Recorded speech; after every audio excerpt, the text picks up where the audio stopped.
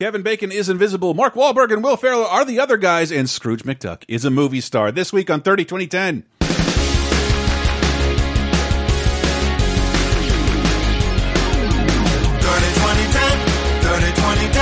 decades, every show, sometimes associated videos. 30-20-10, 30-20-10. Surprises and excitement, yes, we're going to the 90s and 2000s and 2010s. On 30-20-10.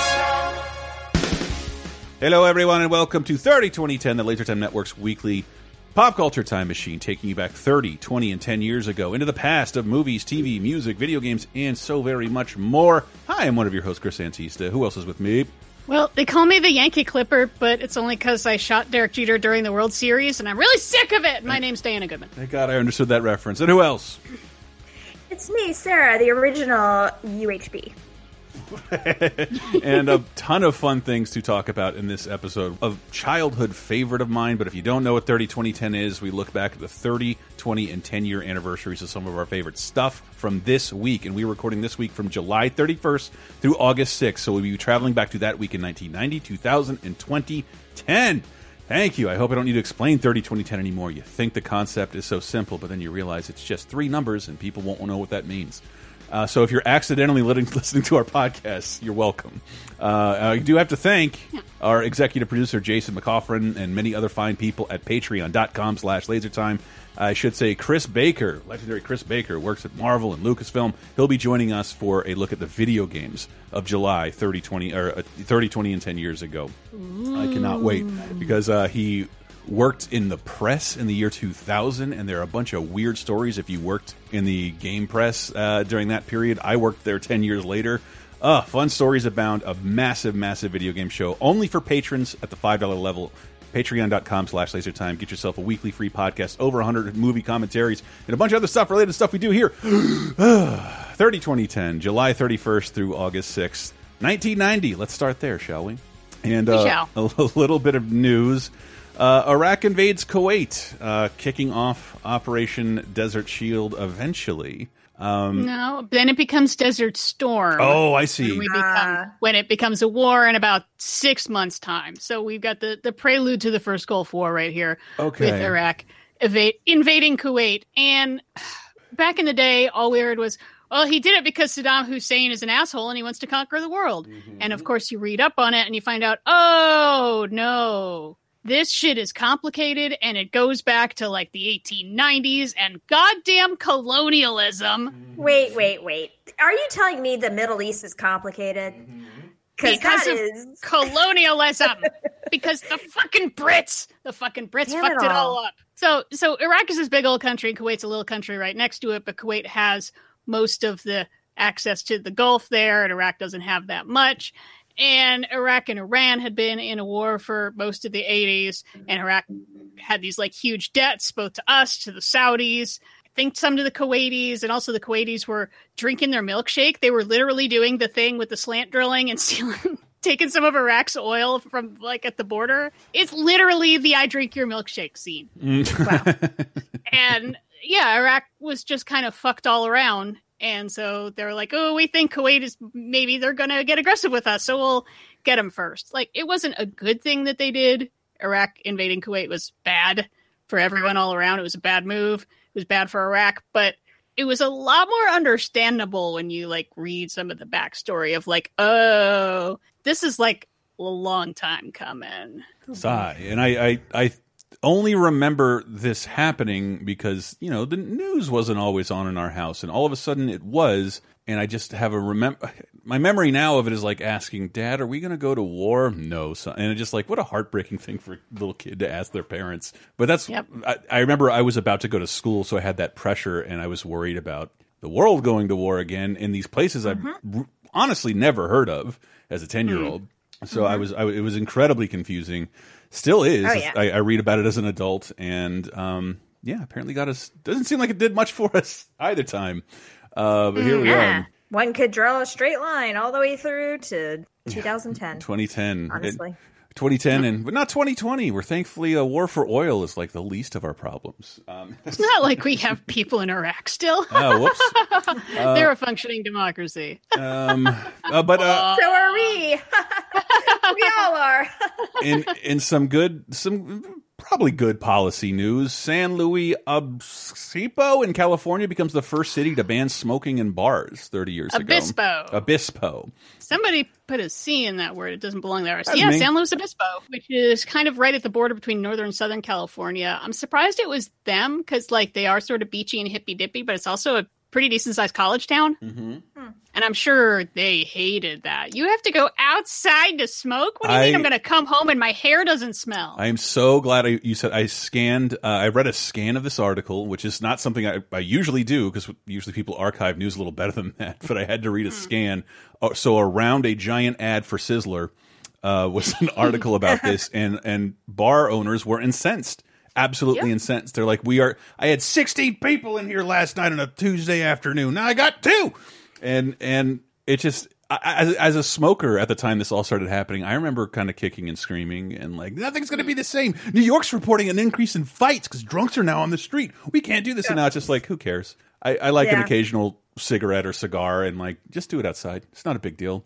And every time I have the opportunity to smoke inside, I'm like, I don't like this anymore at all. It feels so crazy. I feel like I'm breaking a law, which I possibly could be, I guess. But yeah, I remember we had friends who were like the last of our friends who smoked inside their house, and it was like wild. Yeah. It was like going to a different country. That's basically. why, like, not only when I watch Stranger Things and shit like that, do I like feel the must of all the moisture trapped in that shag carpet. Like, yeah, almost like 60% of these houses smelled like indoor smoke. And, and you know, every bar did. And it's one of those things I haven't even noticed is almost extinct. There's like a distinct smell too, because my grandmother's house had it because she smoked, where it's a smoker's house where they are extremely clean, but they still smoke inside their house. So it's not like that like super musty smell, but it's still in the air, you know, it still permeates everything, but everything else is like spotless. And I can still remember that smell so vividly, and I don't think I'll ever smell that smell ever again. To be honest. It's definitely weird when you do smell it. And I wonder now because occasionally,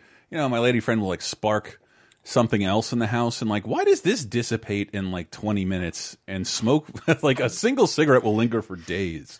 I don't know. I don't like the smell of that in my house either. I make people go smoke. If you're going to smoke weed, you got to smoke it out. Everything smokable has to be outside. Makes sense. But, I mean, there are some definite obvious upsides to no more smoking in bars. I mean, first of all, obviously, it's better for the health of the workers and everyone else who is there. And second of all, it makes it really easier. It makes it a lot easier to find, like, bars that are, like, secret bars or clubs because you just, like, there's a whole bunch of industrial facilities and then, like, a couple hipsters standing outside smoking. That's where you're going. Yeah, that's true. They don't need a sign. I used to love when I smoked having to go outside because that's the perfect excuse to dip. Yes. I said when I quit, I said for this conversation. When I quit, I said to people in my office, even HR, and like, I have no other reason to like, I can leave a meeting and just say I'm going outside to have a cigarette. Like you can't. I can't do that with anything else. Like some cool news on the internet. I got to take off for a second. Cigarettes allowed you to do that. Be like, I have to go poop. I have to go, but you can still say I've got to go smoke. And everybody's like, I understand, and I'm sure that probably doesn't happen that much anymore. And I know for a smoker at the time, it made me smoke less because I couldn't just sit there and light up. You know, you're not watching your watch and you're just acting on instinct after a couple of glasses of wonderful poison. But if you have to go outside all the time, you really have to consider how often you want to have a cigarette. So anyway, good on America for that. Yay, California. Yeah. We're cool at stuff. Sometimes, yeah. Most of the time. Yeah. Yeah, generally, if you live in like 80% of the country, stop listening to your governor and probably start listening to Gavin Newsom. Yeah. We've gotten our shit together way better than everyone else. Deal with it. Yep. With that, we should secede. I'm coming, please. I'll happily chant to presidents of Silicon Valley before anything like this again. Movies of 1990, July 31st through August 6th. Metropolitan is a movie that's out, but even though Ghost, yes, is still #1 at the box office, and we're all pretty okay with that. But also highest grossing film of the year. It's going to be there. Wow. And Metropolitan is out, a movie I have never heard of with a bunch of people I've never heard of. What's going on with Metropolitan? Metropolitan is, it's interesting. It's Whit Stillman's first joint. He also did Last Days of Disco that we've talked about. And it's very similar. It's very small. It's very indie. He made it for like $200,000 by like selling his condo and maxing out credit cards. And I saw a really good description of it because I just thought, well, it's like rich people being stupid, or just snotty socialites and their meaningless problems. But then I read a review that compared it to like it's modern Jane Austen. And I was like, oh, when I thought that, okay, now that actually makes some more sense. There's sort of a comedy of manners about rich socialites who are actually really, really stupid at like basic stuff, but all of their like interpersonal drama and snottiness. And it's weird. Part of it is if you want to get that feeling of let's sharpen the guillotines, watch this movie. Because it'll give you some real class feelings for sure. Especially now. There's all a bunch of extras from American Psycho. Yeah, just a bunch of trust fund douchebags. And yes, it's interesting that you brought that up about Jane Austen because Jane Austen is discussed throughout the entire movie. She's brought up in almost and her work is brought up in almost every scene, every conversation that is had. And so that is interesting. And I didn't really think about it that way. I'm a little teapot. With Stillman, that's kind of his deal, right? Is pretty rich white people talking about their rich white people problems. And it's an interesting snapshot. Yeah, it's an interesting snapshot.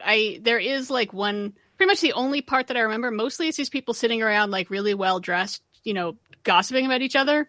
But then there's one point where they have to get somewhere and the realization none of them know how to drive a car. Mm-hmm. Yeah. I remember that is such an upper class New York thing. Fuck you guys. They're going in and out of car rental companies basically trying to rent a car, which they can't even do because they're not old enough. And then and then when they finally do get a car, it's nobody knows how to drive. So they just take a cab upstate. But yeah, it's it's definitely a very interesting snapshot of a certain culture because the whole movie is set over maybe the course of a month, which is debutante coming out ball season. So it's all of the scenes are basically the after parties for these debutante balls. So that's why everyone's dressed in tuxedo or whatever, but they're all lounging around some parlors and talking about French socialists and a bunch of horse shit like that. Yeah, I don't know. I can't say I loved it, but it was interesting. Yeah, that's kind of how I feel. It's I'm never going to be in the mood to pop this on, but it was interesting. All right. Yeah. Okay, that's kind of how I feel weirdly about the next movie, too, which is it's polar opposite, but takes place in the same place in the same city at the same time. Yeah. Wow. About very different people. Joy Lee, Robin Harris, Giancarlo Esposito, Wesley Snipes, Spike Lee, and Denzel Washington, and Mo Better Blues. I want a man who knows what he wants. I know what I want. My music. Everything else is secondary. What you and I do is not make love. What would you call it, Dan? It's definitely not making love. You ever heard of the Mo Better? Mo what? Mo Better makes it Mo Better. What about the others? I like her too. I like women. You said it was 1,000,001 shot. They wear the same dress and the same day to see each other. Like it or not, you're a dog. You're a good doggy, but you're a dog nonetheless. I have not seen this. I 100% recommend this movie. This is one of the... I absolutely love this movie. Other than Spike Lee's latest movie, and this movie is the one that I haven't seen. I tried to watch this after Do the Right Thing as a much younger kid, and it didn't do anything for me at all.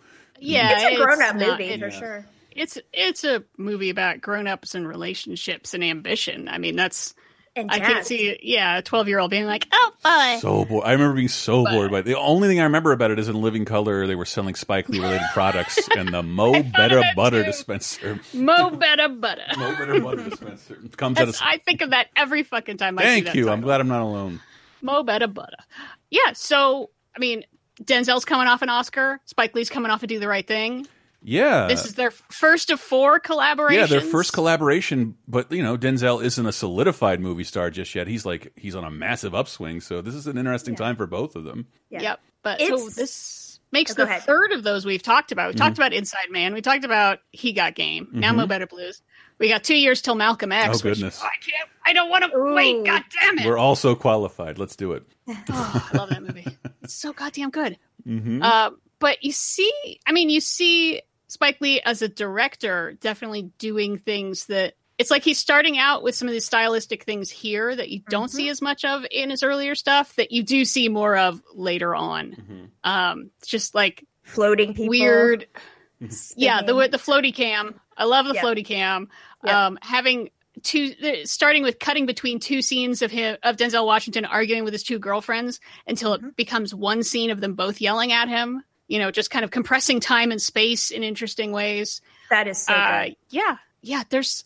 I wish I liked it more. I really liked it. I didn't love it because it does sort of drag in some parts. I don't know. I absolutely loved it. I just felt like it felt like a salve, honestly, especially right now, because it is, a big part of it is that Denzel Washington is this plays this guy named Bleak, who is this fantastic trumpeter and plays in a jazz quartet and kind of has a rivalry with his saxophone player who's played by Wesley Snipes, who's also doing great work in this. And he's so good in this. And it made me think good. What? I know. And they're so good together. It's like, I guess they just both became such big stars that you can't have them both in one movie. But they're great together. That's the Hollywood rule. And so they have a rivalry going on. He's also seeing 2 women at the same time.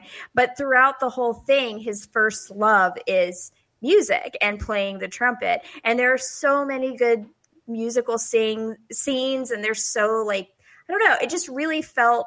It was a real salve of a movie. And also, if anyone wants to watch it but feels like, I don't know, I don't think I'm down for anything really heavy, I can tell you that the ending leaves you feeling great. Absolutely. So, don't worry about that going into it, because I watched it, and as we were coming up to the ending, I was like, oh, God, please don't give me a gut punch. And it leaves you feeling really, really good. That is very rare for a Spike Lee movie. Right. Yeah. I know. Exactly. I was bracing myself as we were winding up the movie. But Denzel Washington, is kind of known now for the amount of work he put into learning how to act like he's playing the trumpet, to the point where he basically learned how to play the trumpet. He was trained by a jazz musician named Terrence Blanchard, who kind of started, he was brought in to compose some of the music. And then he also once they figured out, okay, Denzel Washington's going to be playing the trumpet in a lot of these scenes, and we're not going to be able to fake this. So he was kind of brought in to be like, okay, well, let's make it look like he actually knows what he's doing. And Denzel took it so seriously, and that he actually ended up kind of learning how to play the trumpet to the point where jazz musicians now can watch this film and you can see his fingers and they're like, yeah, that's right. He's doing the right, move. Because we all look at a trumpet. It's it's 3 little buttons. How do they learn how to do it? But of course, there are all different types of ways, that you in combinations. And jazz musicians who play trumpet are like, yeah, he's doing all the right fingering there. It's easy, accurate.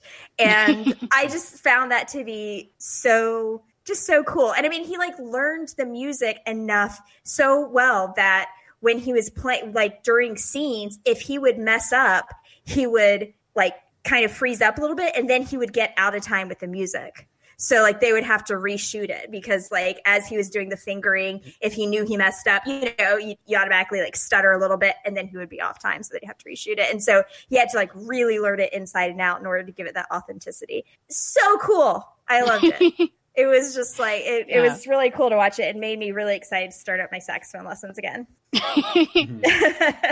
Yeah, you can tell Denzel is wow, not a good COVID instrument.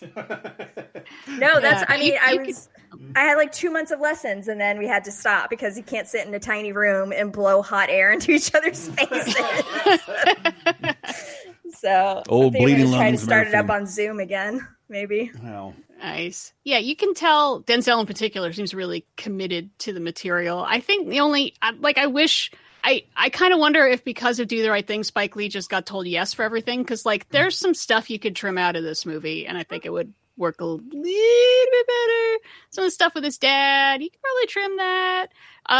We need more scenes of Giancarlo Esposito, though. Clearly, Robin Harris, R.I.P. But Giancarlo Esposito is wearing, the first time you see him, he is wearing something I cannot describe. He's wearing, like, a bolero hat, like a vest, and these pince-nez glasses, the glasses that just sit on the top of your nose, and they're connected by a chain to his earring. It's something I've never fucking seen. And I'm like, could we have a movie about this guy? He's like dating a girl who's French, and he like barely speaks any French. Yes, so good. And he's like, she's a sister. And they're like, is she though? Is she? Like, you just don't like her because she's white. Like, we don't like her because she's interrupting all the time. Because she's rude. Yeah. Also, one of the love interests played that's opposite of Denzel is Joie Lee, who is Spike Lee's sister, which is like really interesting to think about him directing his sister in love scenes. That's gotta be. And a little bit weird because they look a lot alike. They do. They really do. And also, apparently, it's like Spike you can see it. Spike Lee's father was involved with some of the orchestration too of the score. So it's a family affair. Yep. Yeah, and I love this movie. And there's a cameo from Samuel L. Jackson back when he had hair. He beats the shit out of some people, and it's rad. Yeah,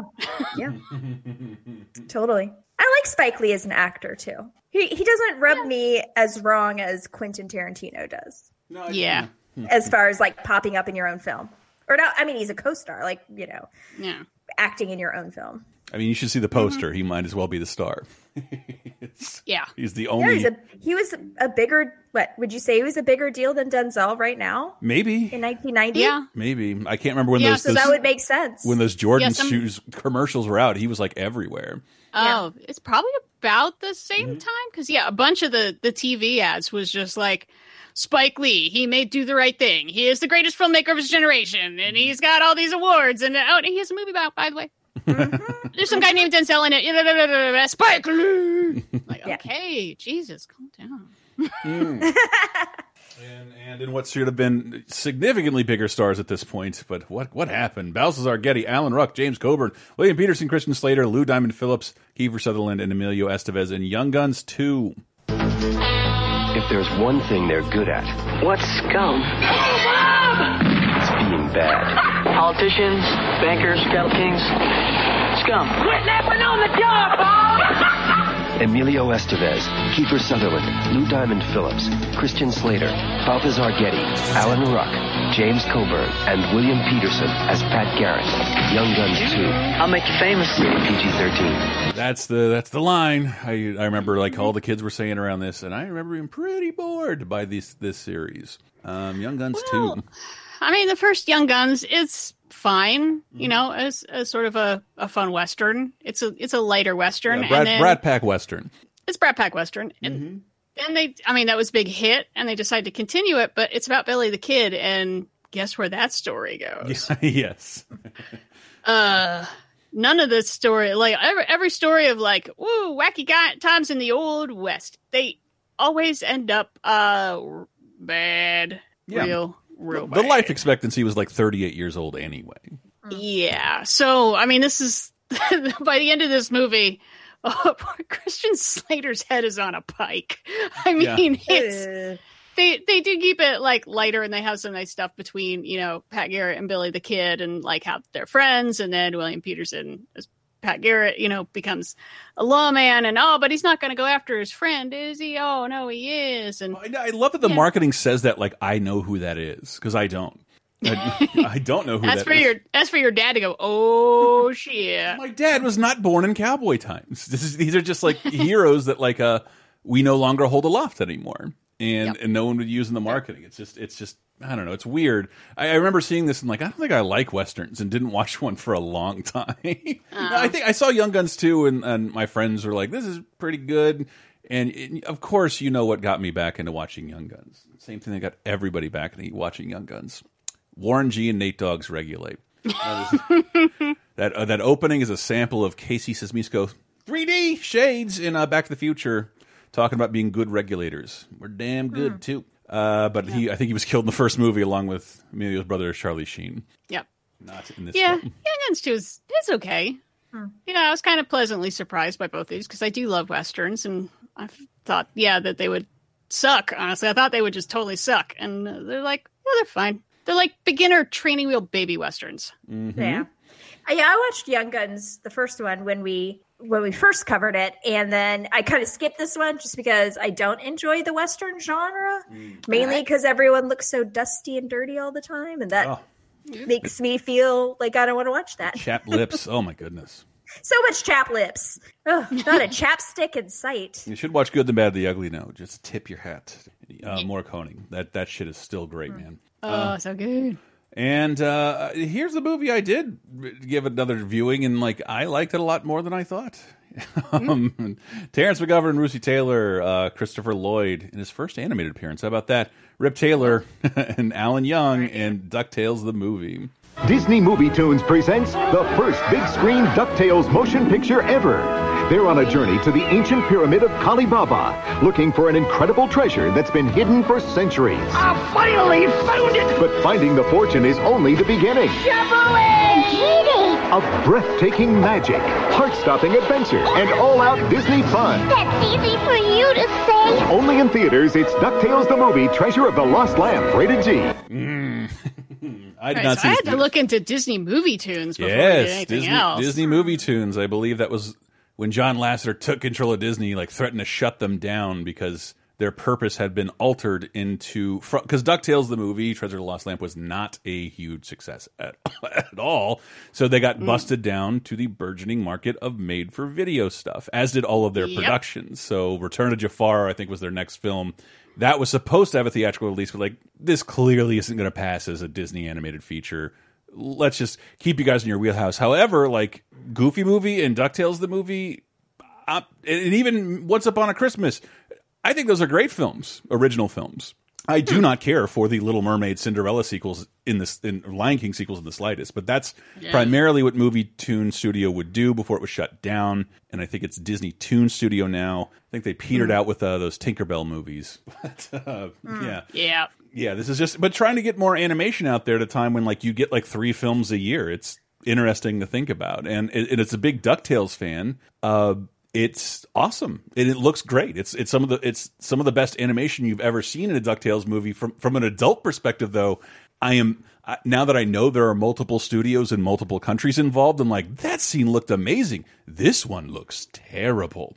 How did this get the green light to go on screen? And I made it a point to watch just because of the fascinating history of trying to get a copy of this. This movie was unavailable to civilians for a very long time. It was an exclusive to the Disney Movie Club and the rewards program. So if you're in the rewards program like me and you're redeeming your points from your movie tickets and your at least from DVDs, I've been in this program. I am almost ready to like buy a cruise with all the Disney points that I have, especially once they bought Marvel and Star Wars. You had to redeem points to get this film on DVD. And I believe later on it was given to Walmart as some cheapo exclusive, and it was released overseas, but never got a huge release. And I'm not even sure. I think there might have been a Blu-ray, but I have actually never seen it in widescreen. And Disney Plus is the first time I've been able to do that. I missed this in theaters, and I bought the video. The video looks like an Indiana Jones movie, and even before Disney owned everything, it's like, you can't get mad, man. A lot of this Indiana Jones stuff is from DuckTales comics, Carl Barks comics. The Rolling Boulder is taken directly from Scrooge McDuck comics. Yeah, I can see the crossover in the adventure genre there. I did not get to rewatch this because I do not have Disney Plus, but I remember seeing this in the theater with my little brother when I was 13 and he was 6, and it was one of those where it's like, Diana, take your brother. He wants to go see this movie. And I'm like, nah, I don't want to, man. And then I like walked up and like, holy shit, that was a lot of fun. Yeah, and I trust myself on that one at 13 because I was a big movie snob at 13 already. Oh. So it was more fun than I thought it was. I'm not going to, not going to make a lot of excuses for Dijon, that character who gets a way too much screen time in this film. I believe he's from the show, but it's a fun adventure, and in the middle they find a genie. One of the biggest celebrities in this movie is Rip Taylor. Oh, Jabooey! And there's this. I love in the backyard. There's this giant child wish granting sequence, and I love scenes of like child decadence. Like a kid wins the lottery or has rich parents. It's beautiful, and it's something they may not have been able to pull off on a television budget. And then going to the point where Christopher Lloyd's evil wizard character steals the amulet and like transforms the entire world into a hellscape, which is like pretty interesting for like a kids movie. And again, that's like heavy. Like I think not since 101 Dalmatians and the Rescuers had a Disney animated film taken place in the current day. So like doing that to the world you recognize and live in is a little weird for a Disney film. And I think it's well worth watching. I remember when I was working on the DuckTales game, we sort of like bandied about what's some stuff we could write for Alan Young to say as Scrooge in this video game 24 years later. And it occurred to me that like, not a lot of it's not as easy to revisit the show pre-Disney Plus, but the movie was very easy to obtain on VHS, and almost every line people submitted was from the film, not from the show. So I think it was easier to watch and rewatch. So fans of DuckTales might solely be there because of the movie. I think the reviews weren't terrible for it either. No, the reviews are real strong. Yeah, and it's sort of a bummer. It like bombed kind of big time. Like didn't even make in the theaters. Didn't make back half its budget. So where it's been like this locked away Disney freebie ever since. Yeah, no, that's a bummer because like when I think Disney, I don't think adventure movies, and I think they do that part real well. Of like we're solving history, we'll rewrite history. Where it's like we got a clue and it goes to the thing, and then we'll find this and we're finding this, and it's like. It's fun as opposed to, I don't know, your usual Disney stuff where we're going to fall in love. The first Disney movie with stuff. Other than Black Cauldron with no songs. There are no songs in it.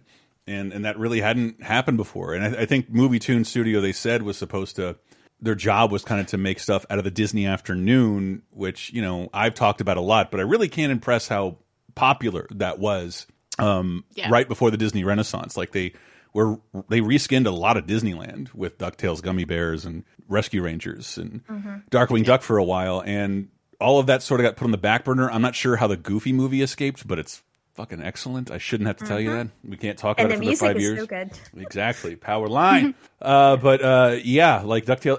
If you're curious, it does not hurt, man. Give it another watch.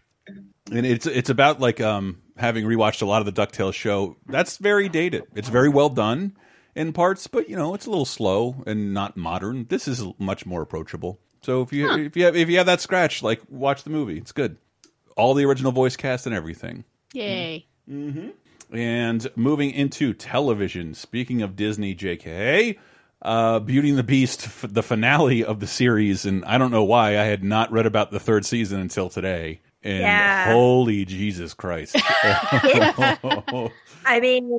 Okay, so this is a 3-season show that started in 1987, starring Ron Perlman and Linda Hamilton, which, by the way, when Ted Cruz is getting into a shit fight with Ron Perlman on Twitter, I really wish instead of saying, listen, Hellboy, he would have said, listen, the Beast from the movie, from the television series Beauty and the Beast. I think, once you go back to your sewers, you beast. You didn't see the last episode because he is finally declared the Beauty, and Linda Hamilton was the Beast. I mean, aren't we all a little of each? And well, because Linda Hamilton didn't want to be on the show anymore, and I didn't know the third season, like, let me go, and they killed her at the beginning of the third season. So the Beauty is gone. Linda Hamilton got pregnant. So that was, part of that. And then also, apparently, the network wanted to attract more male viewers. I don't know why, but what I remember about the show, one TV household, I hated it. My mom loved it. Loved the show. It's a real horny mom show. I mean, And Linda Hamilton is just so attractive. Like, also, if we're going to talk about, but you know, I don't know. I remember it being on, but I don't remember actually like ever sitting down and watching it, but definitely being very intrigued because I mean, I was like young child age at this point and having a crush on, you know, the sewer creatures from Robin Hood. It's not a big jump for me to also have a crush on Ron Perlman as the Beast in Beauty and the Beast. So, you know. More people should have a crush on Ron Perlman. It's stuck in my craw that way. And I didn't know they get Linda Hamilton off the show. I didn't know they even implied these characters ever had sex. But like the shortened, they super did. The shortened third season is finding their child who has been kidnapped by the big bad. So like there's only like 50 episodes of this. Yes, this is where George R.R. Martin got to start writing beautiful. Are you talking about George shows. Rape Martin? I am talking about George Rape Martin. Yes, forever book, not finisher. But yeah, he helped wrap up the show as a producer. Yeah, I just say that because there's a lot of rapes in his books. Not that he's a rape. Yeah, who knows? But probably not. But anyways, I'm not surprised. I dare say, having read those books, there is like a hilarious amount of rape in it, like just needlessly, and like, and Rob had conquered everyone. They enjoyed wine while people were raped behind them. They ate some cake while more people were raped. Like, why describe all this to me? I get it. They won the battle. Why are you going to do that? Yeah. It's kind of why I stopped reading the books. I was like, I got my fill on reading rapes for like the next decade. So I'm good. Yeah. I understand that he's, demystifying all this chivalric Middle Ages stuff, that they would actually suck and you wouldn't want to live there. But look, I'm a woman. I kind of assume. Yeah. Any other period of time. Getting back to Beauty and the Beast, it's like a cult fandom, really. I mean, there are still people that are huge fans of it. They call themselves helpers or the tunnel community. And they still they still have fan conventions. And they also were part of the reason that the third season actually even happened because they did a whole petition campaign. So there are some real true fans out there for this show. Right. And, well, if you don't like Beauty and the Beast, then the next night you can enjoy some Marissa Tomei and Jeff Fahey in the original TV movie Parker Kane. An NBC world premiere movie. All the action of Die Harder. Look what I got! All the thrills of Lethal Weapon. I'm taking you down, buddy boy. From Joel Silver, the producer of Die Harder and Lethal Weapon, comes a new hero. I'm not a violent person. A summer blockbuster coming to your television first. The world premiere of Parker Kane, Sunday. Oh, we're so lucky. Parker Kane. I mean, this isn't so bombastic. I don't know if I've ever heard this is a failed pilot. If I've ever heard of one. It absolutely 100% is. Totally, but just the idea, no one ever refers to Die Hard 2 as Die Harder. And yeah, this guy did twice. Am I missing something here? What is this? It's the official subtitle, but like Die Hard 2 is enough.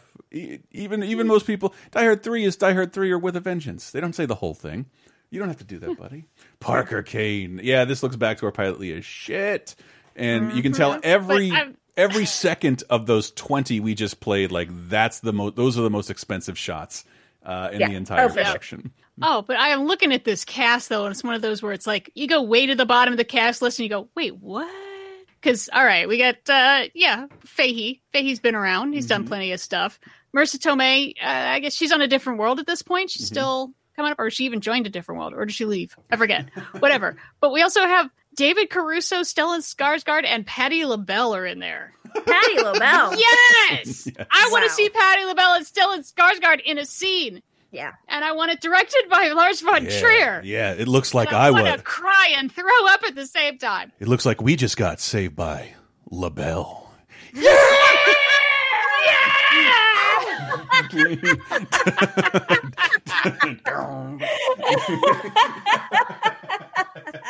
Yes, so beautiful.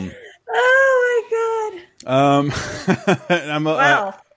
This sounds like light fare. Bring the kids in. Pat Morita, Judd Nelson, and Max von Sydow in Hiroshima Out of Ashes. Yeah.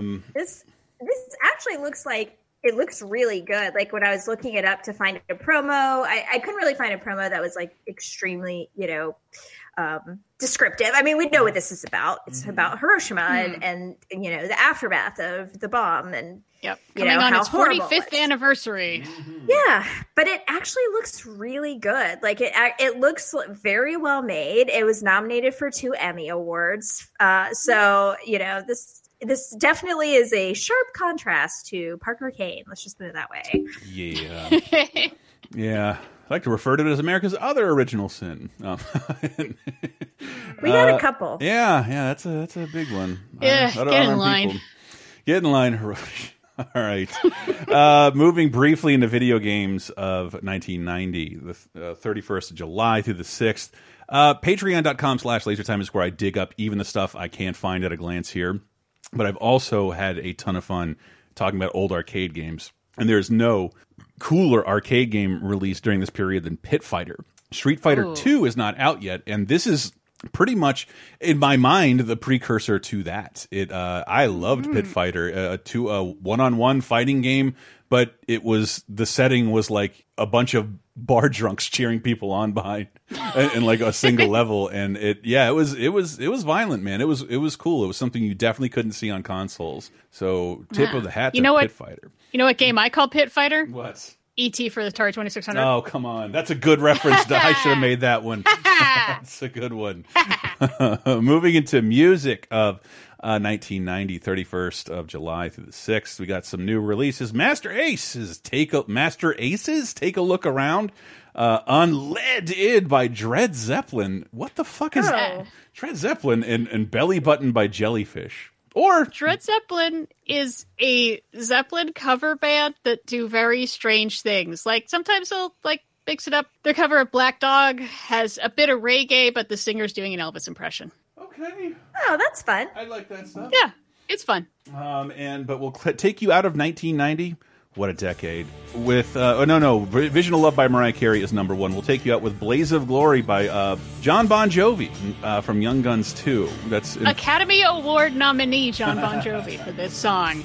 I have to throw that out. Now, this is going to hit number 1 later in September, but I don't care. I will play it twice because I fucking love this song. Oh, okay. I don't care. I am super cheesy, whatever. I'm New Jersey adjacent. I get it.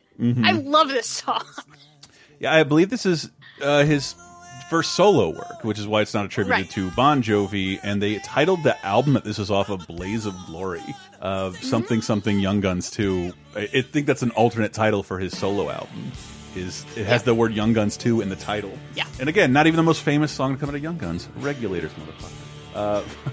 Good point. Regulator. Oh, that's a really tough call. Which one I like better? Because I do like Regulator. Because it was Wanted Dead or Alive. Is that from Young Guns 1? Okay. Nope. That's unrelated. Okay. It just happens to be another Western-related John Bon Jovi song. Yeah, apparently that's Bon Jovi song. Emilio Estevez asked for that song and he said no and gave him this one. Probably so he could not pay his band. We'll close out with Blaze of Glory when we see you again. Baby, we will be in 2000. Stay right there.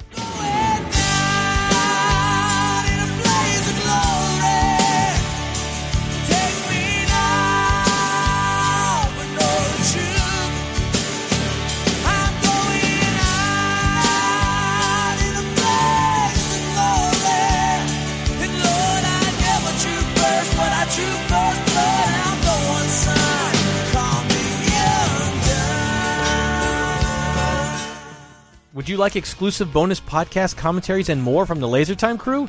Then we strongly encourage you to support this show on patreon.com/lasertime. It supports not only this show, but all the rest of the LaserTime network. You'll get commentaries, play games with the hosts, see exclusive videos first, and receive an uncut weekly ad-free podcast bonus time. Speaking of which, here's a quick taste. We're recording this on a lazy Sunday, and the perfect lazy Sunday reading just hit me. Have you been seeing that Giga Leak, the Nintendo Giga Leak? Like, there's a lot of shit confirmed. Like, is Mario actually punching Yoshi to get him to open his mouth? Ooh. According to the beta versions, that you can see him rear back, and it has hit lines when he hits Yoshi's head. Because I think Nintendo's sort of been like, no, that's not what's happening. Like, yes, it is. It always has been. Well, very important. Is that something that people are upset about? Well, it's incredibly unethical because it is literally stolen. It's not. This is the Giga Leak because it's 100 gigabytes focusing on the Super Nintendo and the N64, and we're just seeing all this media that we've never seen before. And even grosser, they archived internal company emails, which it was the 90s, and it's not good. And oh boy, it's good. And an internal Argonauts email about, hey, maybe we shouldn't distribute porn in the office that Nintendo owns. Like, why? Rude. This is not something, they weren't in trouble for this. This is just how people talked back then, and now all of a sudden their career could be in jeopardy over this thing that was never meant to see the light of day. I don't know. Godspeed to you people. I'm sure some of my emails come off pretty bad at this point. Not a lot of weird language. No, there was one time, I forget how I phrased it. I should look that up because everyone thought it was pretty funny. And imagine one day you're just being a male in your mid-20s on an early internet, on a website, just to waste time with video of people doing adult things. And you're scrolling through, and then you find a video of yourself and all of your workmates. Oh. So I had to make a decision like, guys, our video got stolen by this porn site I frequent. Can I send a mass company email? Oh, man. And I did. And even like 15 years ago, it didn't set off any red flags, and most people found it funny. I think Elston highlighted like, wow, we're trending #2 right underneath secretary turns fucking into an art form. Get Bonus Time, a weekly uncensored and commercial-free podcast every Tuesday, starting for just $5 on patreon.com/lasertime.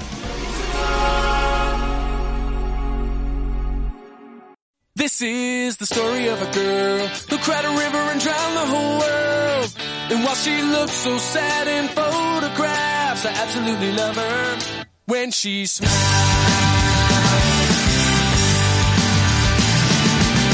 God, coming in, I had no idea. This song is called Absolutely, parenthetical, Story of a Girl by I made it 3 notes before you started screaming. That was great. I mean, this ranks up with Somebody and also It's Been as like the most recognizable opening part of a song, basically, that makes you immediately want to turn it off. But also like this by 9 Days, a band I'm hearing about for the first time, having heard this song 1,000 billion million trillion times. But I guess good on you for it. Just seems like a sad boy at a party trying to get laid, and these guys made a chart-topping hit out of it.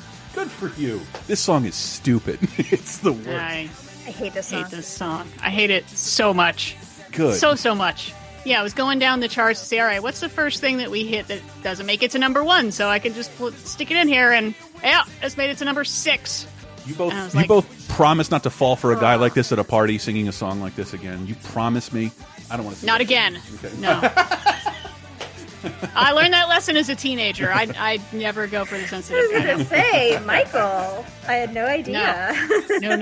No. Michael's like, check out this Final Fantasy remix I made. I also made a demonic bear that I thought you might like. And I'm like, and here are my breasts. Take them all. Welcome to 2000, everyone. That's what that song means. July 31st through August 6th. A little bit of more new releases in the field of music for you. Ronan Keating's Ronan. The Big Picture by Big L. The self-titled debut. What? Self-titled by Rancid, right. Not a debut, yeah. Yeah, not a debut. Vavoom by the Brian Setzer Orchestra.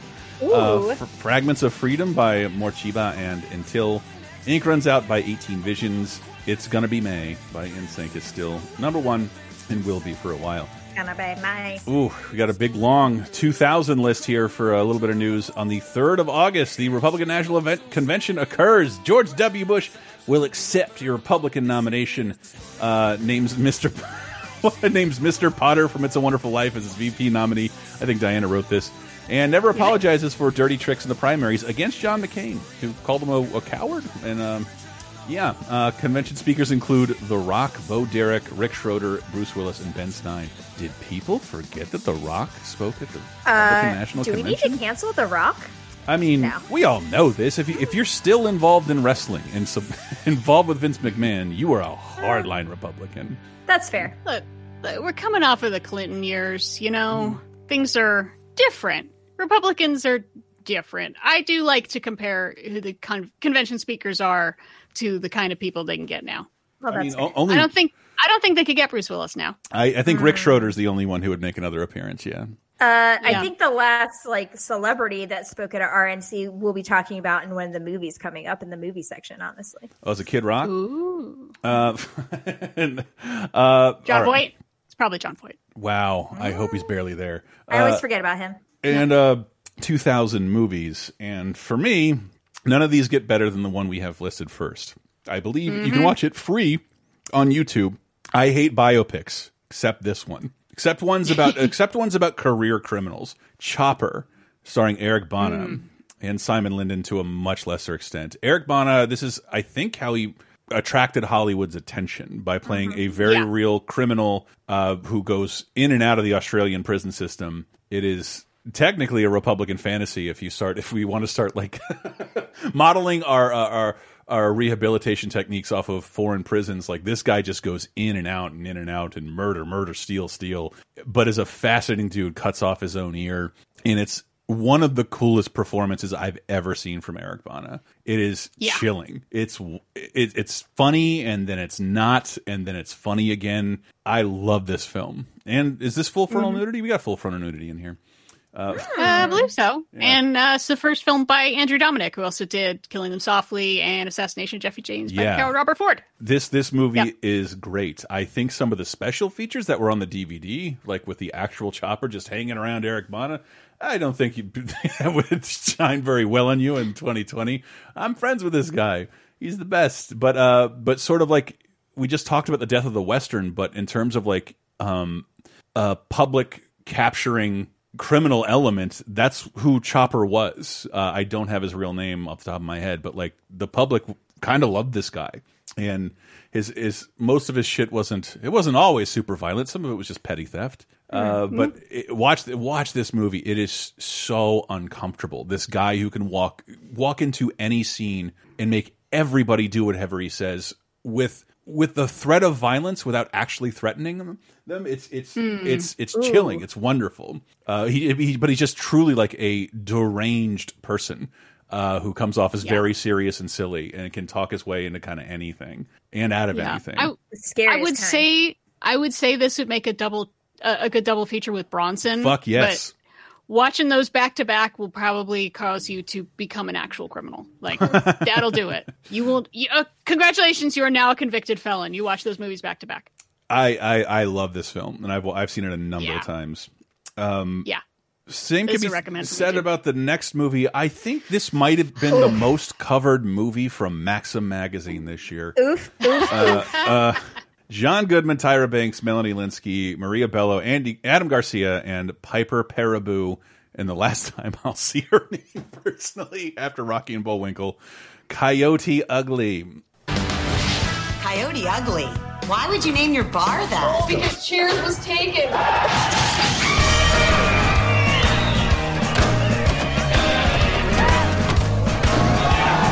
That's Rachel. You can take some lessons from her. She just cut some guy's ponytail off. Mildly sexy bartenders rule the day in Coyote this Ugly. Movie is hot garbage. I feel like this should have come about like if any executive at the table knew about internet porn, like this is really going to eat into whatever this is. Because all we are is like in a more classic Hollywood way, the story of a ragtag bar where the waitresses dance for booze. You know, that could be really sexy and something like scandalous that young people of any stripe would seek out. Here, I remember people wanting it to be that, but it's so PG and like toothless. Not in terms of just like sexuality, just in terms of like the genericness of the story. How this got to be nominally a movie, it's a franchise, honestly. This is so fucking weird. So here's what happened. This is a bar in New York where, the ladies are rowdy and sexy and stuff. And it became well known because a former bartender wrote about her experience for GQ. Her name's Elizabeth Gilbert. She wrote another book called Eat, Pray, Love that we'll be talking about the film adaptation of next week. Holy, you are blowing my mind. Bar to magazine to Jerry Bruckheimer decides, let's make a movie about that magazine article, which has worked in the past. I mean, Saturday Night Fever, that's totally what happened there too. And then the bar became, very famous, and they franchised. Like, there's one in Vegas, there's one in Koblenz, Germany, St. Petersburg.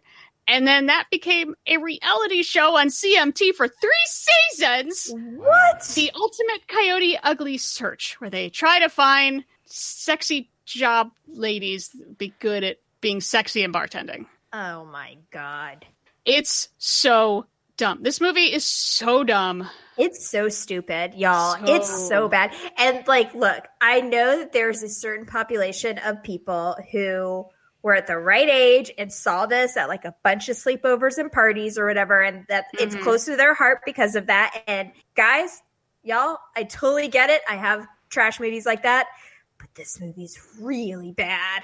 It is painful bad. It is so stupid, but it's the kind of movie that it's I find kind of hilarious, as a killjoy feminist, because it really thinks that it's girl power. Mm-hmm. But it's girl power is only for women who are attractive to men, who have the luxury of saying no to men who are all up in their business all the time. It's I can wear whatever I want as long as it happens to look really sexy for men. And you tip me. Yeah. And then you give me money. It's only female empowerment within the male gaze. Yes. So it's meaningless, gaze. Basically. I was shocked to find out Kevin Smith did a rewrite on this. And I found a archive thing on his website. He's like, no, not the scene you think. I didn't write anything about Spider-Man that is in the movie. Yeah. But I did change the name of the characters and turned an old country Italian into John Goodman.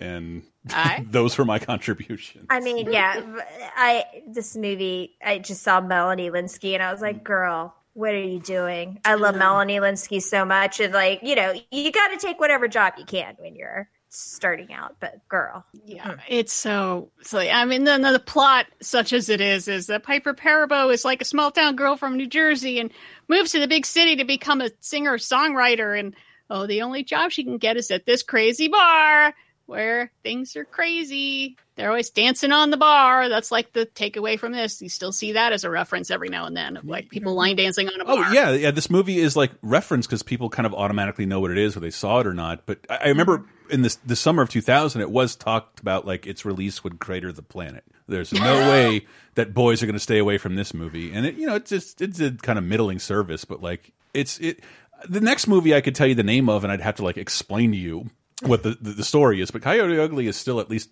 immediately recognizable. Yeah, it's definitely a pop culture punchline in a lot of ways, and a bastion of pop culture in a certain way. But I mean, it's the thing I think that's so upsetting to me about it is that it's not even camp. It's just bad. It needs more camp. Yeah, I want more camp. If we're gonna make it a Showgirls, a burlesque, give me more camp. But instead, it's just, and that's how you know that I'm just making a wild guess here. Really, no women or gay men were really involved with styling or writing any of this. Maybe I'm wrong, but this is squarely within the male gaze, and not a fan. Yeah. Yep. It needs less male gaze and more male gaze. Word. Well, speak. Burlesque. That is exactly what this needed to be. It needed to be burlesque. Yeah. They're looking at it now, it's what? Probably what are one of your favorite movies, Diana? What did Magic Mike XL get right that Coyote Ugly could have learned from? Because it's almost essentially the same thing. We are dishes, we are snacks, but how can we make ourselves seem more realistic and relatable? I would also ask, what did Cocktail do right that this did wrong? Yeah, because Cocktail is better than this, and Cocktail's not that good. Yep. In researching, I saw I didn't know Tom Cruise did a cameo in Young Guns, and he gets killed very fast, but you can totally see him really? In a giant mustache. Yeah, because he was still buddies with all those guys from whatchamacallit. From The Outsiders? Probably The Outsiders, yeah. And nice. Oh my God! This next movie. You want to talk? You want to talk? No gaze. I can't imagine anywhere near this production. This Armageddon. Armageddon. Oh my God! Retirement Avengers: James Cromwell, William Devane, Marcia Gay Harden, James Garner, Donald Sutherland, Tommy Lee Jones, and Clint Eastwood. I'm surprised more people in this film aren't dead. Space Cowboys. I can't fill up a space shuttle with geriatrics. Clock's ticking, Bob, and I'm only getting older. NASA wants to send us into space. I told them I'd only do it if the original team did the job. I'm gonna need to pray about this. Why the hell not? You and your entire crew will have to meet the exact physical requirements as any other astronaut here. Go! These men are the pioneers of this business. My damn teeth look grim. Damn, Jerry. That's so gross. All of a sudden, sticking his dentures out. Oh, this movie is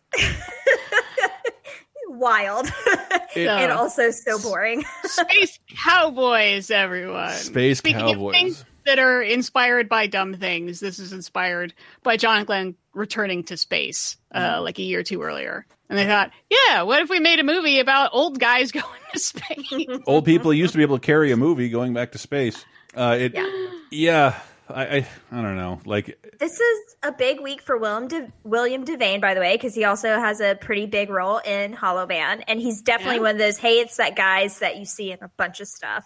And I actually really like him every time he pops up because he always plays like kind of a smarmy dude that But yeah, this movie is so like just. I don't even know how to explain it, to be honest. I found it like it's not trying hard at anything, and not the effects or the story or the quippage or anything like that, because it doesn't really have to. It's putting a bunch of old people on screen, and like this doesn't hit #1 this week, but I think it might next week, or it hovers in like the top 3 for the rest of the summer. Like it orbits #1. Yeah, it orbits the top 5 like the whole time.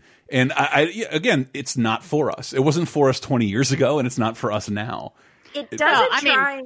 It's it doesn't for try me, very hard. Yeah, I was gonna say you're right that it doesn't try hard at anything except for trying to make these old dudes really sexy. Like, I don't remember there's that a being whole part of it. scene with Clint Eastwood seducing his wife on top of a washing machine that I was like, did not know how to feel about, to be honest. When is the studio Warner Brothers going to just talk to Clint like, leave your shirt on, man? I don't want to see your sad lazy titty. Like, you get to see all their butts. Oh wow! Because they have to go through astronaut physicals. Wow! My condolences to the makeup people on set that day. That must have been a whole lot of fun. Oh goodness! All of their car seats are leather. This is the worst. Yeah, look, I love old folks, and I love all 4 of these actors. I really do. Plus, William Devane and Marcia Gay Harden, James Cromwell, and John Hamm, very first screen appearance of John Hamm as young pilot number 2. But yeah, I mean, the idea is these guys were like Mercury astronauts back in the day, or they were in like an early Apollo program or something, and like they didn't get their chance to go to space. They sent monkeys instead, and they're mad. And then now there's some like ancient Soviet era satellite, and they're like, these are the only guys that can fix it. Let's trade them and try to send them up. So yeah, Armageddon. You're right. The guys who can't work a DVD player are supposed to go up there and fix space. Right. So there's a lot of wackiness of like them having to do all the different training stuff, and they got to run, and they got to be in the cyclotron, and they got to do all. They let women in NASA now. Oh. Yeah, that's whack. But what bugs me the most is how it gets a lot of space stuff wrong. Yes. Astronomers hate this fucking movie. I found a write-up by an astronomer about how fucking wrong it gets a lot of stuff. No, if you get halfway to the moon, its gravitational pull will not pull you in, because the moon is a lot smaller than Earth. You have to get a lot closer. And I remember like seeing God, when you would like find out about movies in fucking newspapers and like Space Cowboys, I see no description or cast. This should be good, and then I see this description. I'm like, another week with no movies for me. I'm just kidding. Not for me. I was to Coyote Ugly for old Chrissy. I was there day 1 for the Paul Verhoeven's follow up to Starship Troopers, and I was a little disappointed, but it's still kind of fascinating but just uncomfortable for the wrong reasons. Greg Grunberg, Kim Dickens, Josh Brolin, Elizabeth Shue, Kevin Bacon in Hollow Man. What you can see may frighten you. But on August 4th... Sebastian, are you in here? You have no idea how much fun this is. What you can see will terrify you. It's amazing what you can do when you don't have to look at yourself in the mirror anymore. Hollow Man. Oh, brother. Here, okay. I don't hate it, and I do because, like, if you never heard me talk around Halloween, one of my favorite unsung Universal monster movies is Invisible Man, because like Claude Rains is a screaming asshole, and it's the only Universal monster that turns himself into the monster and becomes even worse as he goes, and just a raw prick through the whole thing. It's one of the only constants that the Invisible Man in every Invisible Man movie is an asshole, and Sarah shamed me for this somewhere. I just watched the new Invisible Man in a COVID-ravaged world. That is the best movie of 2020. That movie fucking rules. I've been telling you. That movie is great. So good. I did the same thing after watching Hollow Man. I was like, I've heard Invisible Man with Elizabeth Moss is really good. Let's compare. And I was like, oh, for fuck's sake. That is so good. Yeah. Head and shoulders above. And I've been recording for a long time. I'm not the most woke person in the world. And like the sex as in gender, the sex-based terror of the modern Invisible Man is palpable throughout. And I just remember being like very uncomfortable in 2000. Like, did our main character just use his powers to rape somebody? Yes. That's like yes, he all did. he does with it. Like no, you're right. In just like the Claude Rains Invisible Man, Kevin Bacon is an asshole before he becomes invisible, and becoming invisible just makes him way more of an asshole.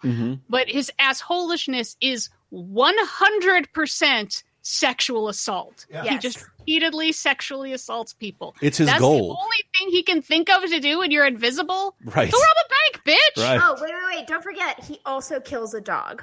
Yeah. Yes. Boo. So there's that. And like you can still watch the Invisible Man because like, you know, at most he like strangles somebody, but like in like a very stagey way, and like it's Verhoeven being Verhoeven, wanting to put his spin on the Invisible Man without making an Invisible Man movie. Because I grew up with, you know, John Carpenter's memoirs of Invisible Man. What a friendly character Chevy Chase is. But this is deeply uncomfortable, as are most of his movies, but in ways that are difficult to appreciate. In that, I don't know where I stand on the effects of this movie. It is still, the effects are still pretty cool, and Lord of the Rings is a year off. This is mocap in its infancy, just kind of stunning. Well thought out CG effects, like just putting Kevin Bacon in mocap equipment. And if you see the behind the scenes, I would recommend not watching the movie and watch the behind the scenes features, because there's a couple of like, I do love that when he injects himself, his skin slowly disappears as he's writhing, and then his musculature, and then his skeleton, and it looks a little, some of that looks a little silly, but the mocap is great. And apparently he's like on screen during most of the performance. He just, they take him out, but as a reference to what have to be. I mean, some of the stuff, like I can't imagine he was there for like some of those water sequences. There's a lot of really interesting water sequences. And I mean, it's really, the whole movie is really sold on the effects. This was like the trailer with the most talking in it. Usually it was just pictures of the cool ass effects. And sometimes they are really cool, and sometimes they are really dated. Like, even though Kevin Bacon is doing mocap so much of the time, sometimes when he's moving around, there's like no weight to his figure. Yeah. And that's like the number one thing of like bad CGI is when something moves less like a person and more like a puppet, you know? And so there's some of that, but I mean, the thing with the invisible gorilla suddenly becoming visible, like some of that stuff was really cool. Though why, if you're going to make an animal invisible, why the fuck would you do a gorilla? Seriously. Ugh. Why would you do something that can murder start with a sugar glider so easily? Like, okay, it's close to human, but chimpanzees are closer to human and they're a little bit smaller. Yeah. I mean, they can still murder the shit out of you, but a gorilla. Bad idea. Bad Kevin Bacon. But Elizabeth, the one part I do really love, though, is Elizabeth Shue. She goes Sarah Connor at the end of this. Yeah. I want to see action movies with Elizabeth Shue in them. Me too. Where is Elizabeth Shue? I love her. The Boys. Yeah, she was on The Boys, and she was really season 2 creepy. She's one of the best villains I've ever seen. Like, and has no powers, but all the power over everybody with powers. It's fucking awesome. Please watch The Boys. It's one of my favorite shows of last year. Coming back soon. Yeah, coming back soon. But the point where she is just fucking had it with this bullshit is so great. I was just, oh, you think you're a god? I'll show you fucking God. I'm like, yes, I want to see this movie all the time. Yeah, definitely. I mean, like when you Antissa, you were talking before about like how Problem Child is like such a mean movie. Yeah. This, I think, is a way meaner movie. It's cruel. Like this movie is cruel, and it kind of does like punish the audience in a lot of ways. There's not really too many people to root for, which, is, even our heroes, Vishu and Josh Brolin are kind of like our heroes, and yet they're also complicit in a lot of stuff. And so, there's really no hero. And then, I mean, the sexual assault in this movie is just...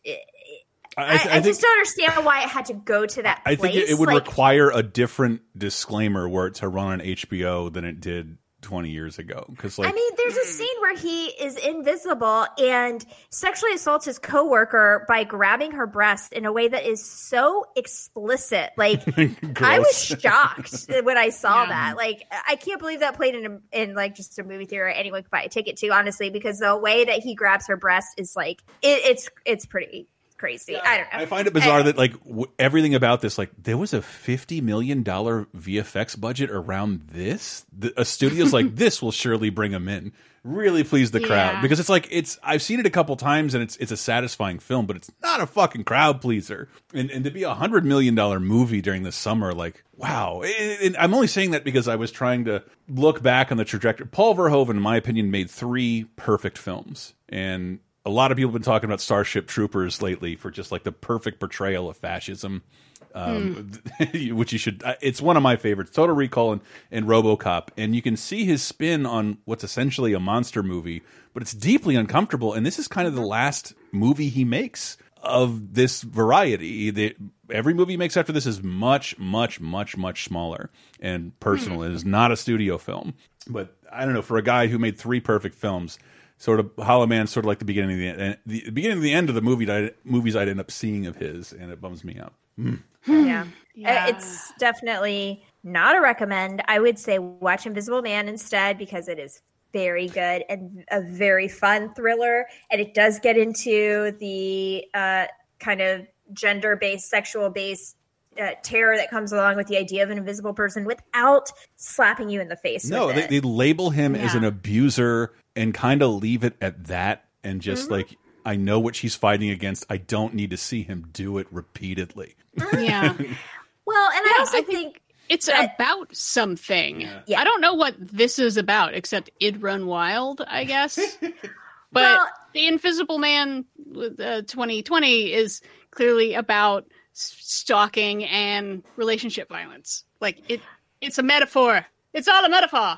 Well, I feel like it also shows a stark difference, which is, I think, a good thing, between how society viewed the idea of a cruel genius from, 2000 to now. Like, part of the whole deal with Kevin Bacon as the scientist is that everyone put up with his assholery because he was so brilliant and such a genius. And he was a jerk to everyone, and nobody liked him, and she broke up with him for a reason. And But they all kind of put up with him. They were all kind of like, oh, that's just him being a jerk. You know how he is. Price you pay for greatness. That's not really a archetype of a man that we really are cool with anymore. You're saying that 20 years before we had to watch Jeff Bezos and Mark Zuckerberg testify before Congress, and I was like, Jesus Christ, this is so I cannot believe you guys are heads of companies. No wonder you don't speak a lot.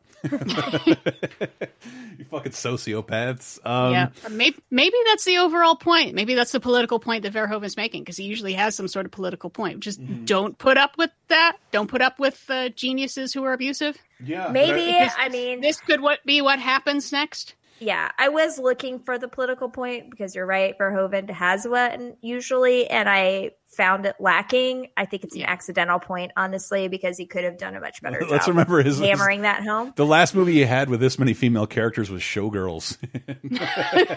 Oh Lord. Yeah. Don't get me started. I will talk for hours about Showgirls. This I wanted to talk about a lot as we move into television of 2000, July 31st through August 6th. My girlfriend and I were having one of those quarantine contests, and like, can I put on the most dated thing on, pull the most dated thing in the world up on YouTube? And she's like, I don't know if you ever heard this, but we loved it so much and it was Stephen Lynch. And I thought maybe even Sarah would be on board. Like half of the comedy file sharing sites were carrying things by Stephen Lynch. His Comedy Central Presents debuts this week. A musical comedian who was everywhere for like 5 years, and I'm like, did he die? I can't think of anybody that was this popular that I haven't heard of. I haven't thought of in 15 years. And sure enough, he's not. And he's been doing stuff aplenty. I think the reality was I lost satellite radio because they had like a comedy music channel. Yeah. But I don't know. He was like at the head of whatever subgenre that is. And this was I think it was one of the higher rated Comedy Central Presents. He got another one, and this aired constantly. But I have not seen this guy on anything in at least a decade. Stephen Lynch, am I totally you don't know who I'm talking about? I didn't recognize the name until then I saw the clip that we're going to close out with. And I was like, oh, yeah. Yes, the guy who did the song about Jesus's partying brother, Craig Christ. Which is not a lot of things come into my. I'm always looking up old things, looking for material for Laser Time. And she put that song on. I'm like, I know every word of this. I just haven't thought about it in a decade. And I wanted to make, like, whatever happened? I'm like, shit, it's Comedy Central premieres next week. I'm so excited to get to talk about it. I really thought Sarah would know who I was talking about. Yeah, no, this one has escaped me.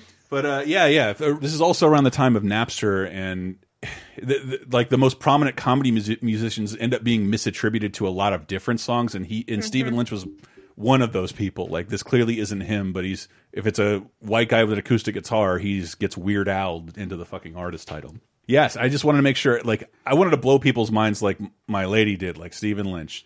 Really funny dude I haven't thought about in a long time, and sad to learn he's been out there doing shit, and I just haven't seen it. Well, he's probably selling out clubs, or right, he's probably all of this happened. I mean, guys like that generally do big club business, which they're road dogs, and they make a lot of money off of it. Right, I remember, like, I thought of, like, man, that Carlos Mencia sure was disgraced. I bet he's not.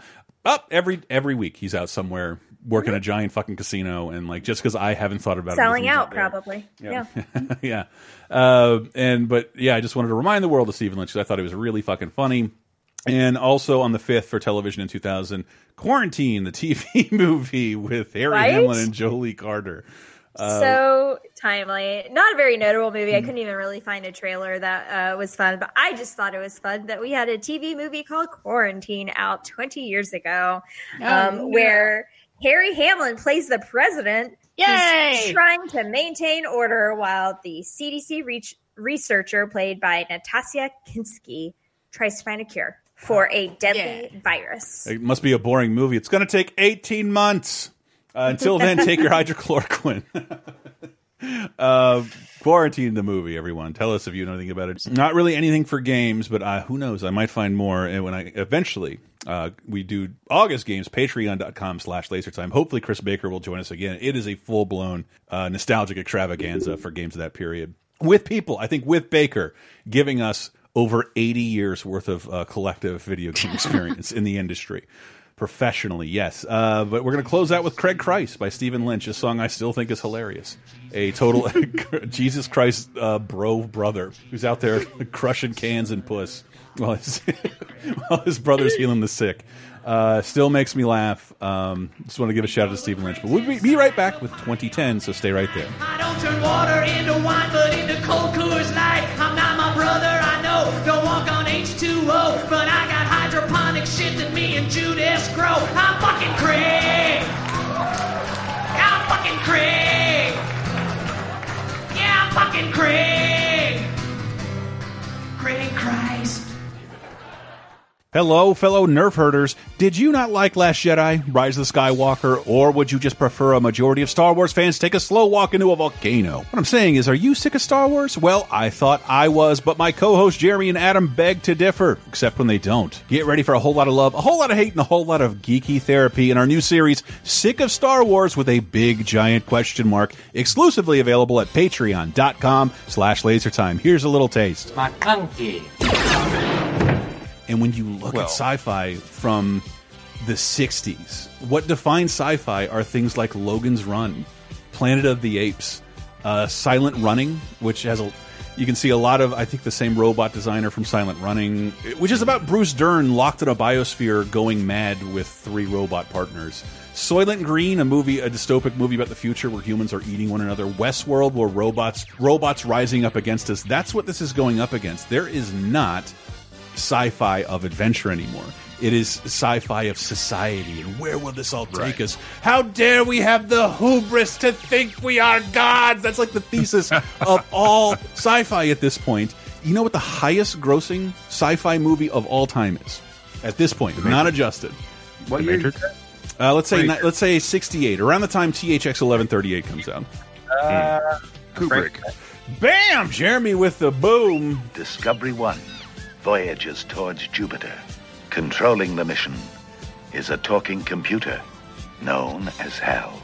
You don't have to have seen 2001: A Space Odyssey. I think most of us have a general idea of what it is. I've seen it a ton of times. I enjoy it. In the mid-70s, proposing a movie like Star Wars would put it in what the studios considered the same genre as 2001. Yeah. It seems preposterous.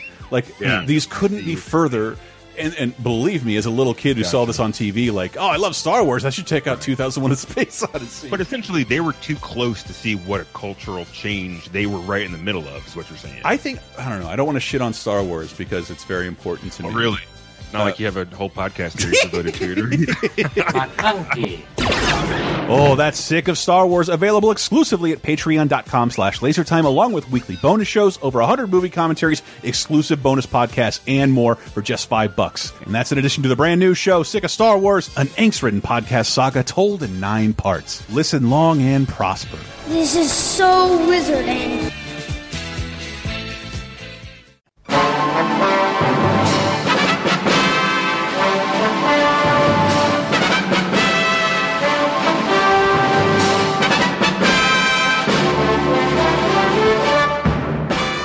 Mr. Mrs. Internet and all the ships at sea. It's time for Diana's Classic Corner. We go even further back in time this week to see if there's anything worth a watching. And for the week of July 31st through August 6th, there's stuff we can talk about. There's some things hitting interesting anniversaries and all that, but I'm not going to talk about any of those because as many of you people tagged me as it happened, we lost Olivia de Havilland last week. She was 104, and she's the last big star of the 30s that we had. There's a couple other folks around, literally 3 of them, maybe. Norman Lloyd, he was in Saboteur, he's still around. But of big Hollywood stars, she's the last one, and her life was fucking fascinating. And she was a great actress, an interesting personality. Yeah, her whole background is really interesting, and so. In honor of Ms. Olivia, we've got to recommend a couple movies for you. Let me start with The Heiress from 1949, directed by William Wyler, starring Olivia de Havilland and Montgomery Clift. Holy crap, this movie is great. It's an adaptation of a play. It's adapted from a Henry James novel, and it's about this sort of mousy woman who just, doesn't think she's ever, gonna find a guy. She's really shy, and she kind of gets swept up in this romance with this guy who's after her money, and she's just incredible in it. She has to play so many kind of different types of a character who's all this one believable sort of, plain, boring kind of person, and you watch as she develops, as she's deal with these emotions of falling in love, and do you trust him, and oh, maybe he's double-crossed you, and oh my god, The Heiress is so good. And then let's get the kids involved here. I gotta recommend 2 movies that's if you're not into classic films, especially if you got young kids that you want to show them a really old-ass movie that they're going to enjoy. 2 of her movies with Errol Flynn, and she made a whole bunch with Errol Flynn, but 2 of them in particular. Captain Blood from 1935, which is probably maybe the best pirate movie ever. It's really, really fun. Directed by Michael Curtiz, who also directed Casablanca and a bunch of other stuff. And it's about this doctor in the Caribbean, and he ends up getting involved with these evil plantations, and then he takes to the high seas and becomes a pirate captain. And it's just, it's so much fun. If you liked any kind of swashing or buckling or that first Pirates of the Caribbean movie or anything, Captain Blood is top of the list for pirate movies. And then the one that it's a kind of amazing that you can take a movie that's more than 80 years old, you could plop any child in front of it and they will get it like that. You don't have to explain it. You don't have to give them context. It's in Technicolor. Adventures of Robin Hood from 1938 with Errol Flynn and Olivia de Havilland. Besides being the obvious basis for the Disney Robin Hood, which I know everybody loves, it is a ton of fun. It's got a great score. It's got incredible action and cool sword fights and archery, and everyone's wearing bright green tights. Yeah, I know. But it's so cool to take something that is 82 years old, and you could take a 5-year-old and put it on in front of them, and they would get it 100%, and I think they would really enjoy it. And Olivia de Havilland is like, a lot of times she got stuck in these, especially early on in her career, she got stuck in these sort of like damsel roles, and this is one where it's like, she's a damsel, but she is ready to fuck shit up at a moment's notice. Like, she can handle herself, and it is really cool. Also, she made a lot of melodramas. To each his own, I guess I'll recommend. And in This Our Life, I don't like her as much in melodramas because, you know, they're weepy and everyone's having to give up babies and cry about it all the time. And yeah, I like it when Olivia de Havilland is like tough. And so those are my recommends. The Heiress, Adventures of Robin Hood, throw Captain Blood in there just because it's so much fun. And yeah, R.I.P. Olivia de Havilland. Stay classic.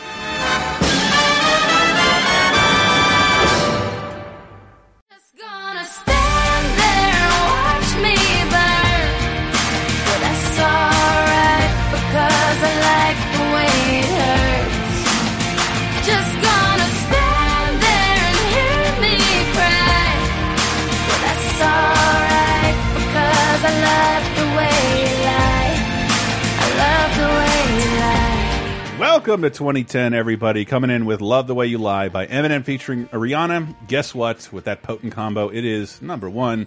Welcome to 2010, everybody. What? F for Eminem or Rihanna? Well, which one do you hate? Look, I'm not a... You're a Beyonce person. Well, I love Riri, too. But, yeah, I don't think it's surprising to anyone that I'm not a big fan of Eminem. And this song is certainly a banger. But it also... really has some not great lyrics about toxic relationships and perhaps, you know, domestic assault if you look at the lyrics. Not to mention, I mean, look, I'm not a huge fan of Eminem, but I can absolutely acknowledge he's a very good lyricist, like just pretty much a genius. However, I cannot get over the lyric, "Now you get to watch her leave out the window. Guess that's why they call it a window pane." Yeah. Nope. Not cool, man. Oh, no. Oh, no. Okay. So, you know, we all have our good days and our bad days. He probably should have taken a second run at that one, though. You know, as I get older, I realize Eminem is he's just the stepchild I'm going to get. It's inevitable. That's what scares me. Welcome to 2010 with all of that baggage, everyone. I like picturing you as the stepdad from Strangers with Candy. The meat salesman? I'm in. I can be Stu. The guy that's frozen. Oh, no. Yes, sorry. That's a real dad. Sorry. New releases for music. We got Secondhand Serenade with Hear Me Now, King of the Beach by Waves, and The Suburbs by Arcade Fire. Hey, look, an album I had. Hey. Nice we all album. did. I know. It's like that was fun. It's like, would you recommend it? I'm like, I don't care. I couldn't pick it out of a lineup. Yeah, I don't care. It was fun. I liked it. Yeah. 2010, a little bit of news. Oh, goodness. I'm guessing. I'm going to read this. A lot of news, but they're all like weird. Yeah. We got some weird, goofy news. This is one I just turned up, and it was like, this is too weird and goofy. I have to include it. So, Liberian President Charles Taylor was on trial for war crimes in 2010, and one of the people who testified against him was Naomi Campbell. She testified that they were at a party together in 1997, and afterwards he gave her a bag of dirty-looking stones. He's found guilty and sentenced to 50 years in prison. But just the idea of like, okay, a supermodel, the president of Liberia, they're at a party. She goes like back to her hotel room and someone just knocks on the door and hands her like, here's a bag of blood diamonds. Thanks for coming. Wow. They're uncut gems. I need you to travel around the world in a hot air balloon. Distributing these. Anyway, that's a reference for me and me alone. Yeah, okay. I never heard of that. No, I hadn't heard of that either. But it's just, well, that's too interesting. I got to throw it in. I mean, I have to say, Naomi Campbell has had a very interesting life. Like, she has been everywhere, done everything. I mean, that lady is, you know, mean to her assistants, but very cool. In lighter news, oh my God, Horse Ebooks joins Twitter. And Jesus, I did a little look into this. I didn't even know it was gone. Apparently, it was purchased unironically by someone to get involved in a video game of somehow. But Horse Ebooks, I know this isn't when Twitter first started, but like it was the silliest thing we'd ever seen. And in terms of like the fascinating thing about it is that like I think was someone actually doing this? It was a legitimate account meant to promote ebooks with horses in them, and would just randomly take an excerpt from a book and just post it, and it would just like some of them would be hilarious, some of the like that's the coldest shit I've ever heard in my whole life. What the fuck, Horse Ebooks? It's just so it is really, really random. I'm just looking now. They ended in 2013, but some of those last tweets are do these simple things and you are guaranteed to keep your license or regret it. Yeah. Excerpts on their wiki. I will make certain you never buy knives again. That just came out of nowhere. And that's a huge problem for me, to be fair. I'm always buying knives, and it's so annoying. But what I appreciated about it, like, is 4 words like this with no context. Everything happens so much. That's it. Is there a truer statement than where we are right now? I know, but the only context you had is that it's sitting next to an astride horse, like running in the desert, and apparently it avoided spam because it wasn't completely automated. Like somebody was doing this to promote the existence of ebooks from Russia or something like that. What the fuck? Because it never got banned. It never got banned at all.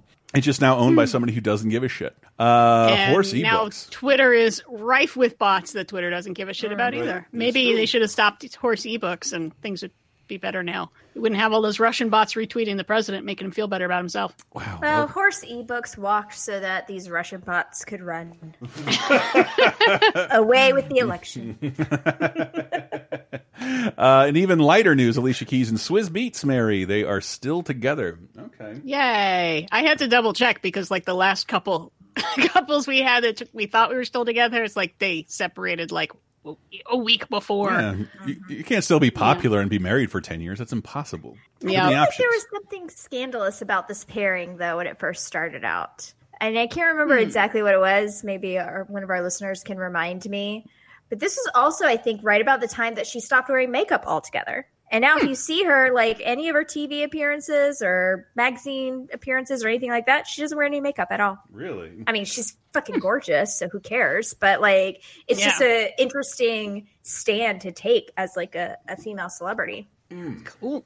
And on also in 2010 this week, 33 Chilean miners are trapped in a cave, and they will be there for the next 69 days. Up top, my brother. Man, did I miss the movie that was made about this? Because I'm sure I remember reading about it. Yeah, there was. Yeah, what the fuck?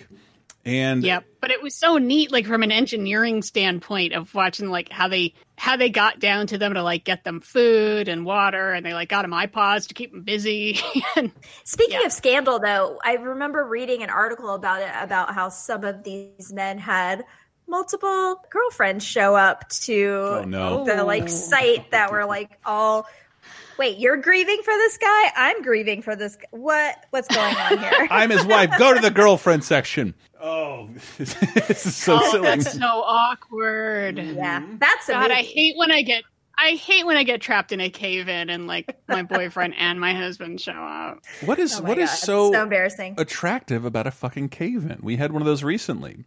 In this one, I'm guessing Elon Musk didn't call someone trying to get people out a pedophile, but when Kirk Douglas died, I watched Ace in the Hole again, and like I cannot recommend that movie enough for the modern era. That movie is fantastic and all about someone exploiting the tragedy of a cave-in. And for maybe just California people, but like canary in a coal mine for something. Yeah. Prop 8 is declared unconstitutional in California. The Yay! shitty Mormon, poorly worded law that somehow got voted in California that prevented gay marriage just 10 years ago. It feels like an eternity, and like this is also for little Christopher Antista the last time I could get away with saying I don't vote because something I cared about and wish I could have changed was actually occurring, and I sat it out and I felt guilty about it. You didn't vote in 2008? I did not. Oh, I did not. I love saying that. Like, you fucking libtard Obama person. Oh, I never voted for Obama. Never.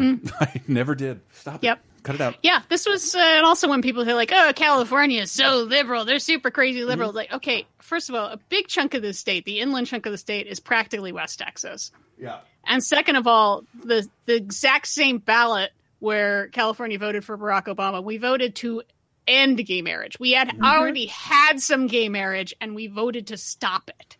I mean, that was a very confusing, like, I thought, there was a lot of people who said they didn't know what they were voting for, whether they were, am I for Prop 8 or against it? What does it do? Does it ban or allow? And it was kind of marketed confusingly by nefarious Mormons.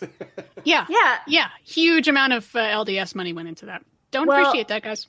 And in Florida, during the same election, it didn't get as much attention, but we have the same sort of situation where there was a constitutional amendment that was proposed on our ballot that would basically declare marriage only between a man and a woman, and in our state constitution. And I campaigned obviously against that amendment, but having to explain to people, as I was like talking to people about having to explain to them, like, no, if you're for same-sex marriage, you need to vote against this amendment. Like it was like, you know, the way it's worded, it was meant to confuse people, and it was very frustrating.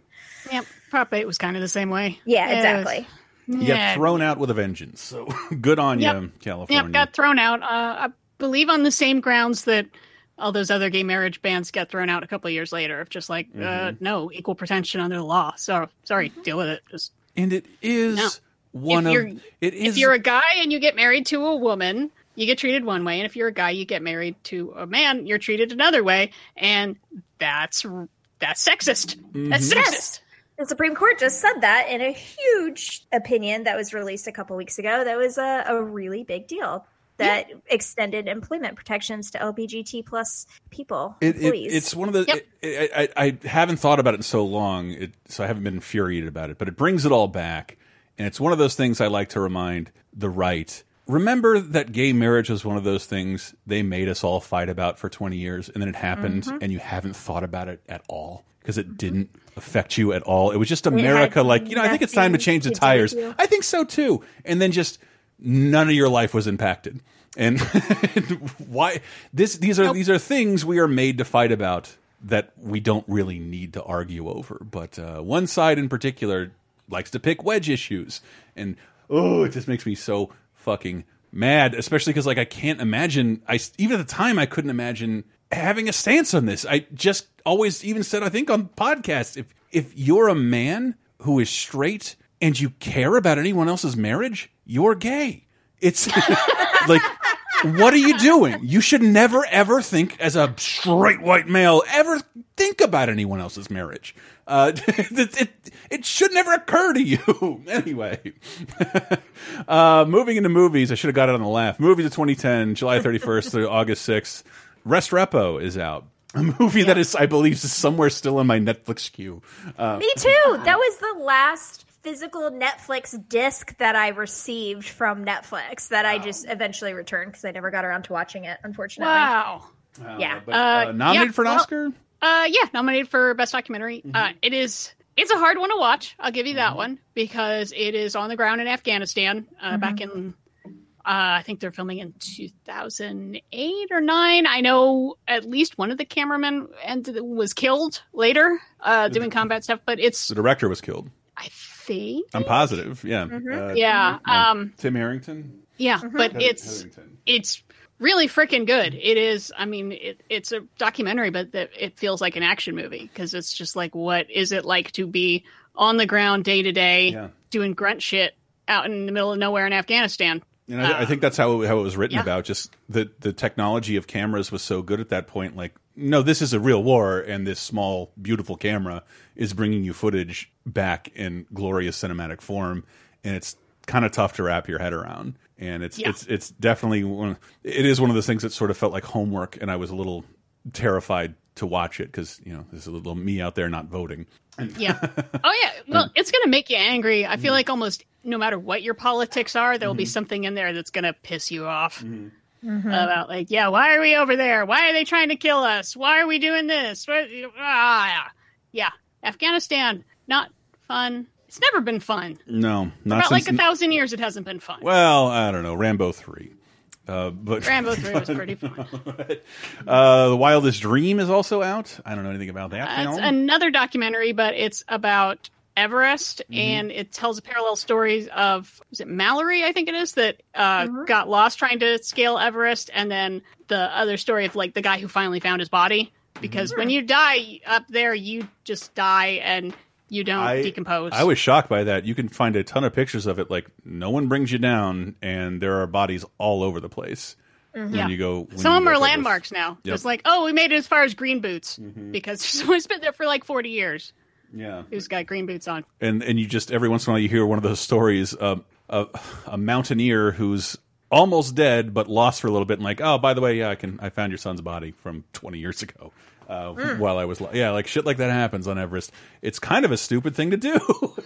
I think it is an incredibly stupid thing to do. Well, and it's also a very trendy thing to do where they're dealing with huge amounts of litter on Everest because there's so much like adventure tourism happening where people are just like, I'm going to climb Everest and just get rid of like, their air tanks and their Cliff Bar wrappers and all kinds of shit that people bring with them. And their actual poop. And actual poop, of course. Always can't forget that. But I feel like if you are an Everest, like if you're climbing Everest and you die on that mountain, you probably are the type of person that you want to leave your body there. Right. You give your body to the mountain, much like Space Cowboys, the ending of Space Cowboys. I had no idea that would be referenced again. Yes. Also, in these times, a very rich and white thing to do, and I don't have a lot of sympathy for people who die in a mountain like that. No. You took my entire house payment and climbed up a mountain, did you? Oh, did it not go well? Oh, it did. And you're not the first person to climb that mountain? Yeah. Yes. I'm glad. I hope they have some equivalent of the I voted sticker because, man, that's cool. 12 is also out this week with Kiefer Sutherland, Alan Barkin, Rory Culkin, 50 Cent, Emma Roberts, Chase Crawford. Why have I never heard of this? Or was this that movie 50 Cent lost a lot of weight for? No, it's not. I'm not sure about that. It's a drama about like a drug dealer and his life, and it's like based on a novel. It's directed by Joel Schumacher, R.I.P., but it got blisteringly bad reviews. I saw people saying like, this is the worst film that is ever screened at Sundance. We hate it so much. Whoa. I'm like, whoa, okay. Well, to give you some context, Chase Crawford is one of the male leads of Gossip Girl. Okay. So that kind of gives you an idea of like what you're dealing with there. And I say that as someone who loves Gossip Girl, but not really known for. I say it as someone who doesn't. That doesn't help at all. Yeah, but it's about like, a young drug dealer and his life falls apart and his friend is murdered and someone else gets arrested for it. And 3% on Rotten Tomatoes. So put it into 8 episodes, Yikes. Stick it on Hulu, and then I'll watch it. Just wait till How Did This Get Made covers it. The Disappearance of Alice Creed is also out this week. Don't know this at all either. I had the feeling that I saw this, and then it's like, wait, no, is this a different movie? And it's like, oh, okay, it's some other movie I saw. But reading up on this sounds pretty cool. With Gemma Arterton, Martin Compston, and Eddie Marsan, who I always like Eddie Marsan. He's one of those like British gangster-looking motherfuckers in everything. But it's about these guys kidnap this heiress, and then there's a lot of the tables turning on everybody. Like, she starts fighting back, and then she tries to seduce this one guy, and then it turns out, that other guy, part of the plan was this all along. And so this, I like anything like that. Honestly, I like Death and the Maiden, shit like that, where we have You know, basically almost like a locked room mystery of who's going to double cross who the most and get out alive. Ooh. And it got really strong reviews. So Disappearance of Alice Creed, I feel bad I didn't watch. A movie, the worst movie I've ever really loved. What I can't say that, but a inarguably bad movie about something fascinating that I mildly recommend is out this week. The Middlemen. James Caan, Gabriel Macht, Giovanni Ribisi, and Luke Wilson. The Middlemen. What most people don't know is it was impossible to buy anything online. Until these two idiots came along. What good is the internet for if it's not entertaining? We take some pictures, we scan them, we upload them, and we make a little money. What are you doing? Do not interrupt me for the next 15 minutes. It's a fascinating story that I think is done better justice in an utterly cliched Scorsese ripoff style, but just a burgeoning internet that has things to show you and entertain you or titillate you, but no way to monetize absolutely anything. So it's about the first people to build monetization tools for the internet. And wouldn't you know it? Where does that go? Porn. It not only goes to porn, it tends to go, it also goes a little darker. And that's what ends up tainting these people because, like, are you paying attention to who you're giving this technology to? What kind of porn is this? Is this legal porn? Or is it the type of porn that is illegal? Or are people using it to buy drugs? But, like, it is a fascinating story of the people who helped monetize, not the internet, but, like, to build commerce on the internet. I remember using the internet for years, and there was nothing you could buy at all until eBay brought us PayPal, or I think they bought PayPal eventually. But, like, no one was really trying to figure that out because the need was mostly pornography. And Visa wasn't going to do it for you. But these guys did. And but so the backstory on this movie is so much more interesting than the movie. Yeah. And the movie's already pretty interesting. Like, that's kind of a little tidbit. It's like, a behind the scenes thing. If you can find it a hangover Sunday watch, it's perfect. It's like it's something about the internet that you probably never thought about. That, like, somebody had to figure this out, and I remember it took years. Mm-hmm. But the backstory on this is produced by a guy named Christopher Malick, who is behind the companies that did this, Paycom and then ePassport. So it's basically him producing a fictionalized biopic about himself. Oh my goodness. Now that's how much money he made. At the same time, though, he threw something like $34 million of his own money into it. At the same time, while he was running ePassport, they got shut down by Visa because of irregularities, and there were millions of dollars that people were not getting back. He might have stolen millions of dollars to make a movie about himself. To make $753,000 at the box office. Right. And then, on top of everything, then he turns around and he sues Paramount saying, you didn't release my movie properly or promote it. And that's why it didn't make any money back. And I was trying to find more information, like recent information about Christopher Malick, because there was a ton of stuff from like early 2011 about ePassport getting shut down because Visa wouldn't process them anymore, which just froze everyone's money. And there was no way for them to get it back. And it was like based out of the Bank of St. Kitts and Nevis. And it's like all this fucking shady financial bullshit, and I found all these people complaining about I've got hundreds of thousands of dollars locked up in here and I can't get my money back. I can't find out what happened. Did anyone get their money? It's happened literally to me, millions of dollars. Not with millions, but it's happened to me twice through online poker shit. Like the second that is regulated and becomes illegal and those places falter, like, oh, I didn't cash out because I don't thank God I'm not the type of person who plays this every day. I didn't know that happened. And I just, whatever. It's like I went to Vegas. Who cares? But no, again, it's like we're talking about like $200, not millions of dollars. Yeah. Oh, of course they were involved in poker too. And then like U.S. attorneys were after them. And that's part of the stuff.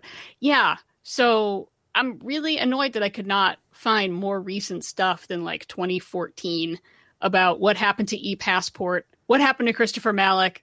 Did anyone get their fucking money back?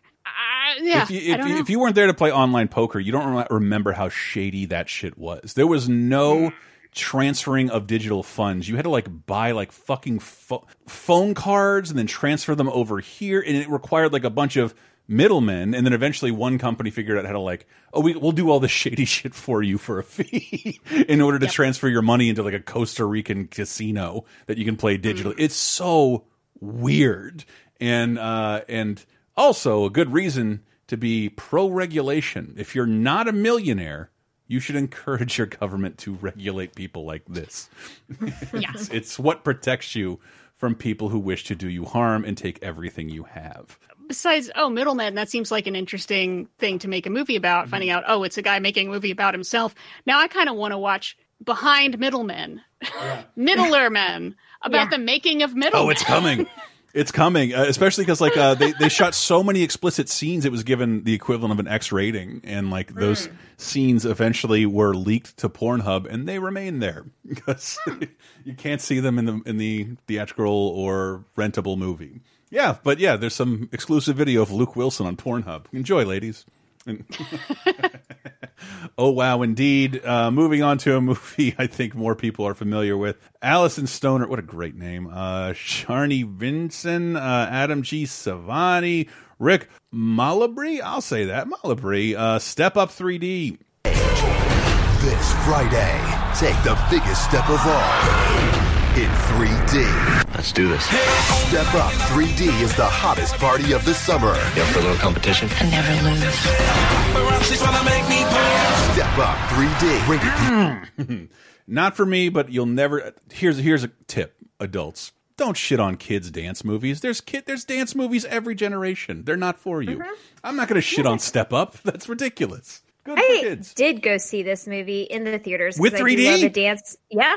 And I do love a dance movie, and it's fine. It's good. Like it's a dance movie. It's basically like America's Next Best Dance Crew. Or, my dad wants to make dancing illegal. No, it's not like that. It's basically just like any reality show about dance with like slight storylines in between. It's like porn. It's like great scenes and then some sort of storyline that like fast forward, connects it, but nobody cares about. Yeah. Yeah, exactly. Fast forward. That's what I did. I watched a couple of the dance scenes in this let's just skip to it. Are they dancing? Yeah, they're dancing now. And the dancing's fantastic. I do remember there was a lot of like dancing in water parts of it, because that really translates to the 3D of like the water is coming at you. Wow. Yeah, it's cool. We did a laser time recently on Lost Film, and I don't think most people notice this. Once 3D television stopped being sold and supported, and there's no services that like 3D versions of these films are gone. They're like, I mean, they're somewhere obviously, but like right afterwards, you could have watched this at home on a USB pair of glasses. That's gone. That's gone. It was Jackass 3D, by the way, that was sold exclusively streaming through a service that no longer exists, and you can't actually watch it in 3D. Period. And it sort of bums me out because like it was fun to watch almost any 3D movie in theaters that was made for it. And this was made for it. That means a bunch of the ads make a big point of this is not up-resed like a bunch of other movies at the time. We filmed this specifically for 3D. And we filmed it in 3D, and we did a bunch of crap to make it as 3D as possible. And that's, it's like, how awesome.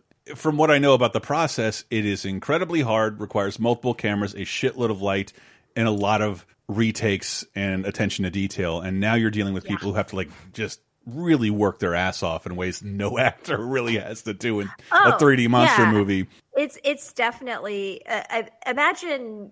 Gosh, I just can't imagine the takes that they had to do with some of these like dance stunts that they do. A lot of it, which involves pretty much gymnastics, tumbling. Honestly, like it's very intense. And I mean, while we're doing our campaign for stunt coordinator Oscars, whenever we get a dance movie, they need to get an award because that shit is very hard. I think. Yeah, man. Yeah, I feel like stunt and dance coordination, that could be one topic. Yeah. That feels good. Because I do think stunt is involved with it. I mean, you have people that are using their bodies in a way that most people can't use their bodies and putting their bodies in danger of injury in ways that most people can't or would not do. Do you think Michael Keaton worked harder on Birdman than whoever the fucking lead in Step Up 3D is? No. And we don't even know that guy's name. Yeah, we don't know his name. I couldn't pronounce it correctly. Rick Malambry. Yeah, old Malambra. Of course.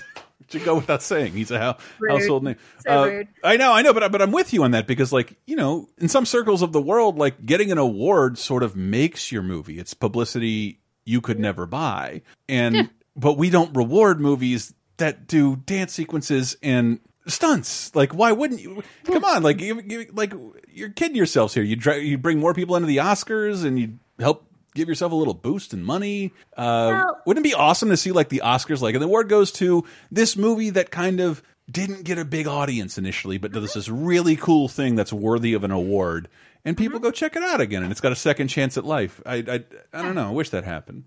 Well, and also, I mean, it kind of goes back to dance as an art form, but also as an athletic endeavor.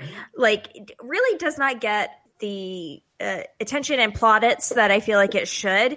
And I grew up dancing my whole life, and you know, we would always talk about in dance class, like, is it a sport? Is it an art? It's both, but there's no award for dancing. There's Tonys, there's Emmys, there's Grammys, there's, you know, all kinds of awards that you could win for your art form, your performing arts, you know, form, except for actual dance, classical ballet or jazz or whatever you're going to do. I mean, the Tonys, I do believe there's a choreography category, but I mean, Broadway dance is a very specific style of dance. So that kind of eliminates most of contemporary dancers out there right now.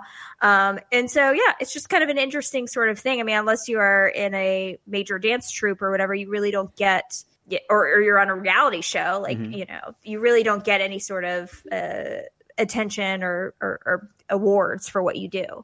Yeah. Fucking bullshit. It is. Oscars for Step Up 3D. There should be at least an Olympics or something. Yeah. Again, something I don't care about, but will happily go to bat for. Like, dude, why no recognition here? It's clearly difficult, and not everybody can do it. We give an award for everything else that's mildly like that. I mean, during the fucking goddamn quarantine, the world's fastest hot dog eater won something, and like, shooting a gun is a thing in the Olympics. Like, oh no, that's ridiculous. I pushed the button that made this machine work. Well, you did close one eye to line it up, so that's it. I think obviously the Olympics needs to pick up best dance crew. Thank you. There's a floor routine for gymnastics, right? That would be cool. Yeah, I mean, like, well, there is rhythmic gymnastics, which I think is probably the closest thing to dance, but it's not the same. And I think people win awards for choreography just because in a Broadway sense, it's difficult to award a dance considering you see a different performance every night, and choreographers to give an overarching, like, I like what this is about. But yeah, you're right. Like, we are in an interesting time where you could be making more interesting dance movies in either theaters or streaming, and it's probably deserving of some recognition. Yeah. Same could be said for comedy. Even though I don't want this movie nominated for anything. What? No, I'm just not. Yeah, it's got some stunts in it. Yeah, it surely does. Really bad. I don't know. Like, I'm not a fan of this movie. Despite the Dwayne Johnson, Sam Jackson, like, that should be its own movie. But that's the point. I know. Eva Mendes, Steve Coogan, Michael Keaton, Mark Wahlberg, Will Ferrell, the other guys. In the NYPD, there's the cops we look up to. We know. You're the best. Hey, if I want to hear you talk, I will shut my arm and work your mouth like a puppet. Real characters. And then there's the other guys. I want Dooku got back up. I come strong, and then you come in. Got it. I want to know everything. Hey, well, I'll talk to you. You're reasonable. You want to talk to me? You get away from me! I thought you said bad cop, bad cop. The other guys. I want to give just because of how much I love The Departed.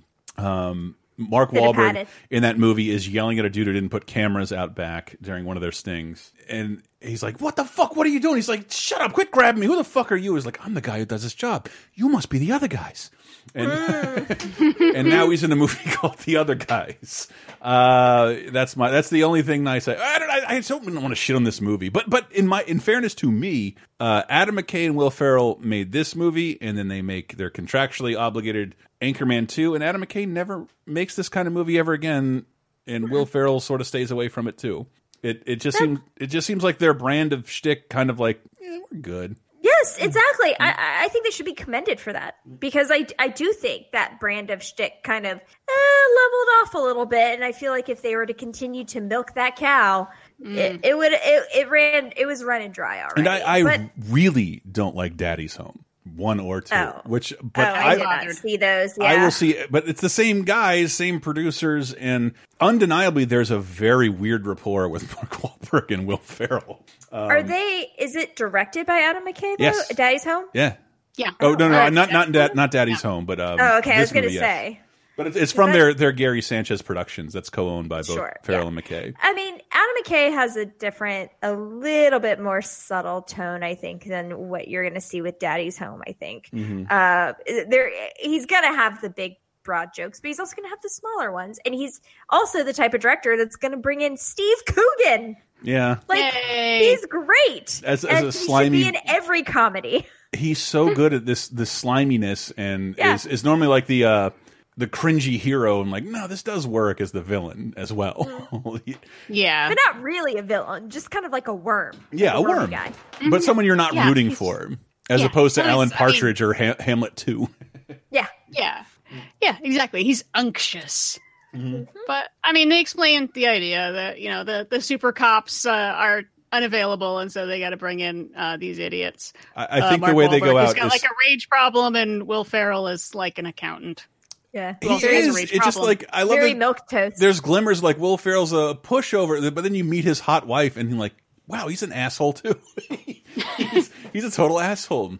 This movie is a very serviceable comedy. Like, there are definitely parts I laughed out loud. The part where you discover why Samuel L. Jackson and The Rock are no longer able to be police officers is shockingly I don't get that. I don't want to even spoil that. It's too good to spoil.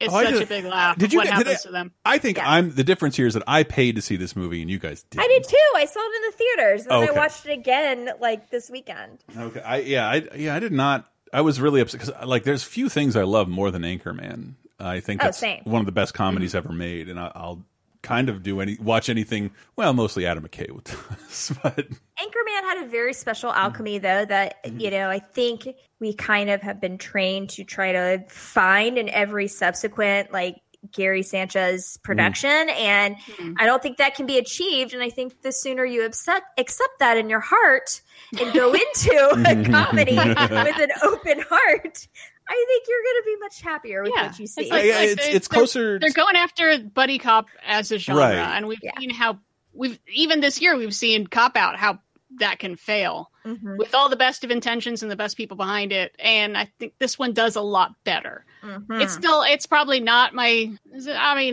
third or fourth favorite Adam McKay Will Ferrell movie, but I still had a good time. Okay. Oh, absolutely. Because I laughed too. I love him being a pimp. And no, the scenes where he's in the Irish bar singing Irish dirges with his old ass drinking buddies is so perfect. I could not stop laughing. It's so perfect. And it's those little weird touches that make this movie really good. God damn it. All I want to do is talk about The Big Short so I can watch that again.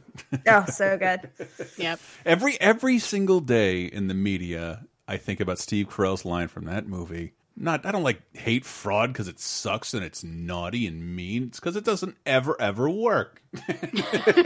It doesn't work to lie to get what you want in a short term. You just damage everything.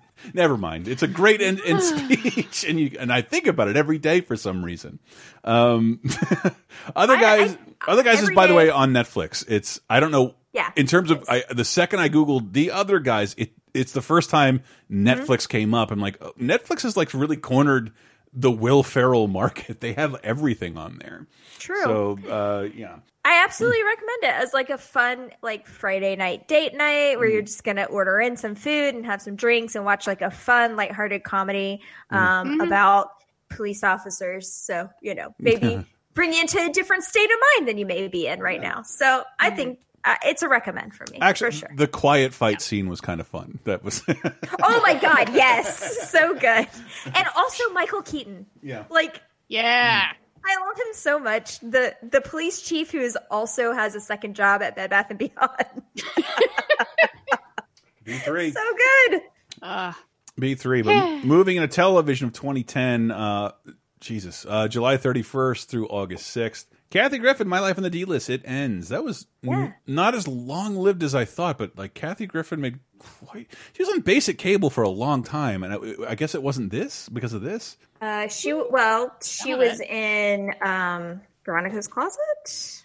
I don't like. No. I knew her from stand-up, and most of her stand-up... Susan. She was one of those rare stand-ups where most of her shit was stories about, and most of them were about meeting celebrities and like being involved in Hurleywood. And so like it was sort of odd to see her elevated, like, you know, the higher you bring her, the more likely you end up in her act as executives and co-stars. So be careful.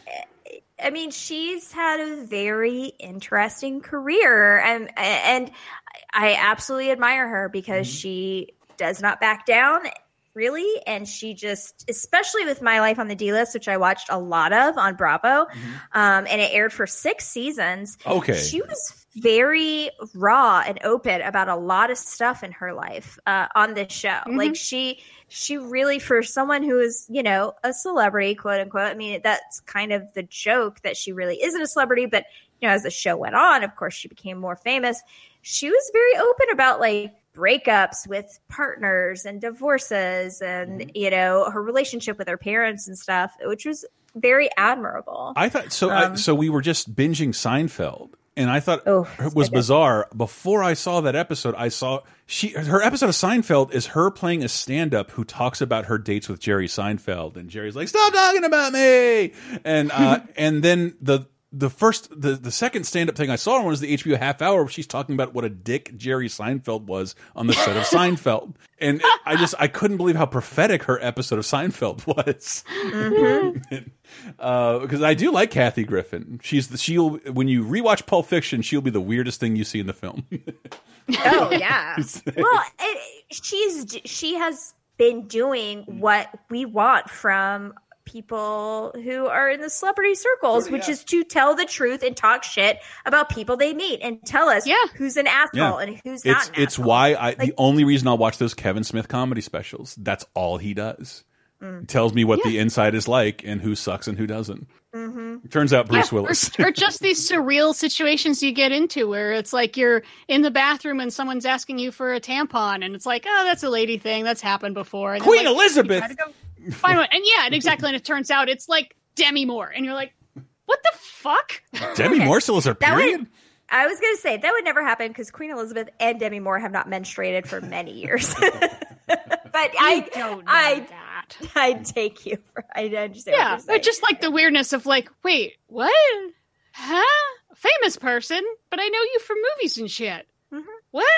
Yeah, that's just fun. Yeah, and, she's really, and I mean, I've never been, like, her stand-up is fine. I saw her live when she came to Tallahassee for Powwow, which is our annual homecoming celebration. Which a terrible venue for comedians out there. At this point.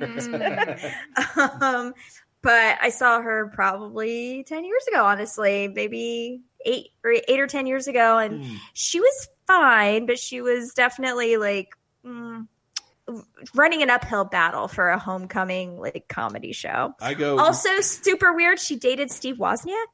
What? How is that possible? Yeah. Oh. God, men love their younger ladies in like their early 40s. What's happening? That was part of the show. That was like a whole part of the show is her and Steve Wozniak dating. So that's ridiculous. Oh my God. Yeah. That's insane. She's such a fun, interesting lady. I really like her a lot. And because I have nowhere else to say it, given my location of where my hometown was, the only place I could see stand-up was like homecoming events for colleges. And I saw one person in history thrive there, and it was Dave Attell. And he was the opener. And Dave Attell fucking murdered that whole crowd. And then Jim Breuer did not. Kel Surprise. But I saw Sarah Silverman at our homecoming a couple years before that, and she was fantastic. She did not do well, though. In front of, I loved her, but she did not do well in front of. You're getting a bunch of people who have never seen stand-up comedy in their life. Once a year, but they really love their football team. Yeah. Exactly. Speaking of cool reality shows, I always like the idea of Shaq versus. Did we talk about this? I can't remember, but this is the premiere of the second season. It only had 2 seasons, and in this season 2 premiere, he competes against Dale Earnhardt Jr. for actually surprising who can make the best béarnaise sauce. No, I was going to say, kidding. How does he fit in that car? That has to look silly. Yes. It's just driving a car in a circle. Do you find something comical about the way I look at my automobile? Yes, Shaq. Yes, I like. Unless it's a giant SUV, we'll always find something comical about you and your automobile. I would just watch that for half an hour of Shaq trying to get through the window of a NASCAR. Watch him try and get up from the counter of the NBA recap series. He trips over monitors and pulls out wires. He's a very, very tall man. Villages. As someone who's like 6 inches shorter than Shaq, the world sucks for me almost all the time whenever I'm trying to fly or fit into something. Movie theater seats, it is funny. So I'm not. Also in this episode, though, battles Kavya Shivashankar, who was the Scripps Spelling Bee champion. Oh God! Oh my God! So that's fun that he does a little of everything. Yeah. Oh, I like God. it. And because sounds it's like fun. summer, reality shows are in abundance, and the Real Housewives of DC debuts. I'm guessing this is the 15th version of this show. It's up there, but this one's very notable because I think there was only one season of Real Housewives of DC, but it is notable because one of the cast members is a woman named Michelle Salahi. I believe he pronounced her first name Michelle, but she made news. I think it was during the season while it was filming, and then afterwards it all kind of came to light that she and her husband Tariq Salahi basically snuck into a not state dinner, but a very high profile event with the Obamas at the White House with fake. They just basically faked their way in there and got pictures with the Obamas and stuff, which was very wild and very controversial. But it's not the most controversial thing about her because while she was still married to the next year in September of 2011, never forget, she was still married to her husband, Tariq Salahi, and she disappeared and he filed a missing persons report on her. It was later discovered that she had run off with Neil Schon of Journey, of the band Journey. Yeah. Can you blame her? And now they're married. So wow. That is a great way to shame your wife when she leaves you. I got to think of that when that happens to me eventually. Yeah. And apparently when they got married, it was a pay-per-view event. What? Where? Vimeo? I don't know. How? Who would pay to see that? Who cares? Sorry, rocking my inner guy again. Yeah. So the Real Housewives of DC was very short-lived, but Michelle Salahi lives on in our hearts and memories. Holy Lord. I was expecting murder. That did not go anywhere near where I thought it was getting. And then Sarah has a book to bring up. I'm bringing books back, y'all. Bringing books back. Go for it. Yeah, so this week on the New York Times bestseller for fiction, we have The Girl Who Kicked the Hornet's Nest by Stieg Larsson, which is the third book in the Millennium Trilogy, which started with The Girl with the Dragon Tattoo, then The Girl Who Played with Fire, and then the third one was The Girl Who Kicked the Hornet's Nest. Well, was he not gone by now? Yeah, he was. He was gone before the first one was published. Okay. They were all published posthumously, and really? He died very suddenly of a heart attack ? Oh, neat. Now we're talking. There's some controversy over what might have happened to him, but yeah, I just bring it up just because I want to talk about books again. And this whole Millennium Trilogy is one that I absolutely recommend. They're very good, very fast reads, and start with the first one and read them all. I know myself and my family, we all read them over the course of a summer, and that's basically the only thing we could talk about. It's very, very good. And I believe after this third one, Hornet's Nest, there has been, I think, a fourth one that was published that was published posthumously also based on his notes that I think he was preparing for maybe a fourth book that was taken up by someone who's close to him. Dude, kind of coalesced it into another That novel. fucking haunts me. If I die, you can't look at my notes. You're not allowed to look at my notes ever. No, I don't care. You don't want me to see your DuckTales notes? Come on. No, I don't. Look, I just thought I would be the best person to play Scrooge McDuck. I didn't really want to steer the series in any certain direction. I just wanted to come with ideas. You don't want to walk on the Disney lot uninvited with nothing. Pantsless. This notebook is just the word butts. DuckTales or butts. How are we going to flesh this out to an idea? Oh no, I can't have it. What would Chris want from us? I can't have it. Not my Sylvester Stallone sequel, Over the Top. But moving into video games, and this is one of the weirdest things ever. The only person I know in the universe who would remember it is Michael Blasey Blue, a silly Super Melee Brawlers Battle Royale, a DSiWare version of the very serious BlazBlue series that I'm guessing is hyper unobtainable, and one of the first live Castlevania games, Harmony of Despair, is out this week. We'll talk more about that on patreon.com/lasertime. Brand new episode of Sick of Star Wars up by the time you're hearing this. Something I'm really proud of as we move into discussing the original trilogy after, being cruel to the the prequel trilogy, and then what I'm only going to guess is a lot of arguing around the sequel trilogy. Yeah.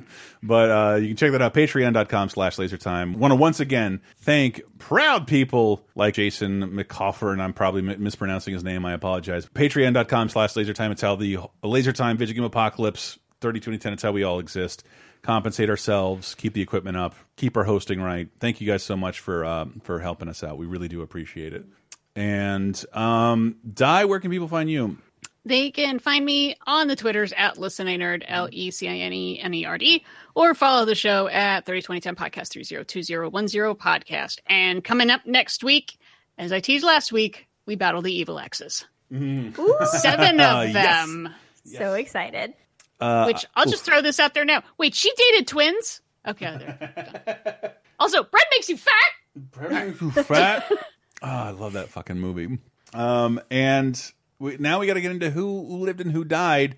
And I didn't want to tease it with Sick of Star Wars news. It seemed very fortuitous. But one of the things I wanted to talk about in the series is the participation of this man who died in this year, or in this period.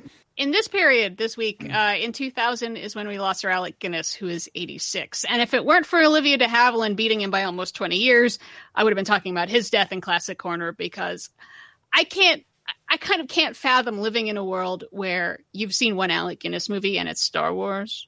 Neither. There is so much to dig into. Neither could he, and that's what I want to spend a little bit of time talking about in Sick of Star Wars, is that everyone else, look, everyone in Star Wars has a mostly negative experience. And until they're given a lot of money to come back and pretend they've had a positive experience. But that was not the case with Alec Guinness. He was very perturbed by Star Wars. He had what he considered a massive body of work outside of it. And late in life, and I do want to say, like, I remember where I was the day he died. He was the first Star Wars anybody to die. And the geek world was incredibly upset. It made us all feel really old, because it's a big one. It's Obi-Wan. But like, his relationship with Star Wars is like really complicated and oddly lucrative. Yep. But I mean, look, there's some heavy stuff that he did, but some of my favorite stuff that he did is comedies. I really recommend Lavender Hill Mob, Man in the White Suit, Our Man in Havana, Horse's Mouth, Lady Killers, the original one. Yeah, I mean, this guy started in like the 40s. And obviously Bridge on the River Kwai, if you want something a little heavier, which is just a movie that has so much going on in it. My God. There's nothing not to tie it into modern anything. A guy who spends a lot of time working against his own interests and being an asshole at the very, what have I done? Yeah. Well, I was thinking about this too. Like, it seems really applicable right now in weird ways, because it's about which is more important, the letter of the law or the spirit of the law. That's a huge theme in the movie. Duty or morality, bitch. Figure it out. Yeah, exactly. So yes, if you've never seen Bridge on the River Kwai, oh my God, it is. And it's not like it's a big old slag. It's a lot of fun. It's awesome. Yeah. It's one of the best it's one of the best prison movies, if we can say it like that. Yeah. And I mean, Lavender Hill Mob and Man in the White Suit are both like super dark comedies that are also like very satirical. Same with Our Man in Havana. Yeah, recommend him. Yeah, Alec Guinness. Please go see another Alec Guinness movie. Yeah, he will stop rolling in his grave. if you would do such a thing. But with the deaths out of the way, let's find out who was born. Oh, birthday is a doodly-doo, a ding-dong doodly-doodly ding-dong-doo.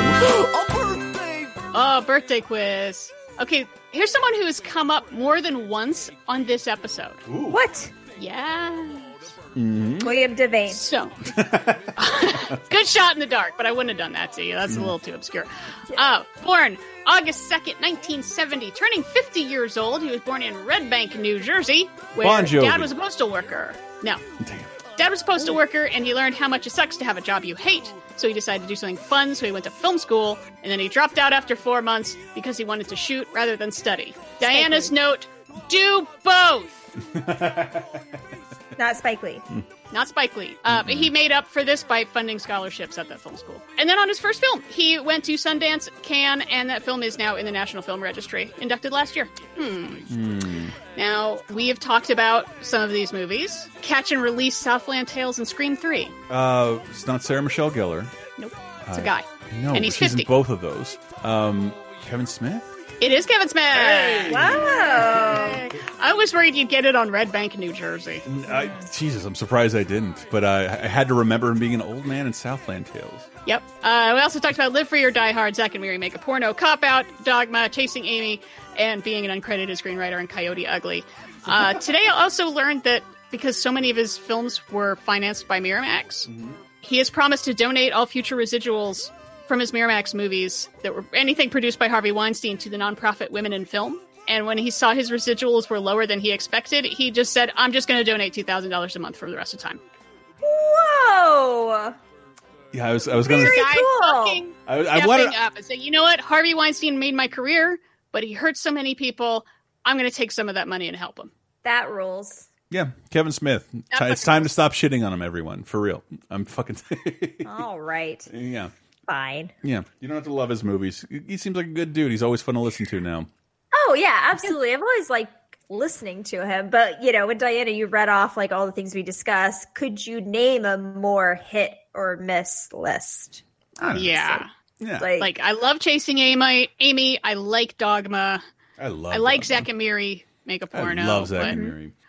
I tried to watch Cop Out. Oh, that was... It's tough. It's tough. But that's why he doesn't do what he doesn't do that kind of shit anymore. And I haven't seen Yoga Hosers, but I've heard it's like unwatchable. Ooh, yeah, I heard that too. But I like Tusk. I really did. I did. Okay. I still haven't seen And it. Red Yeah, State. he's one of those people, it's like, even if I'm not on board with what he's doing, like, I like him as a person. Mm-hmm. Yeah. And yeah, anytime he just starts talking, spilling the Hollywood tea, it's just hilarious. Because even after all this time, he does seem like he's just a guy. Mm-hmm. Just a guy. Just a guy living in Ben Affleck's old house with a pool on the roof. And Yep.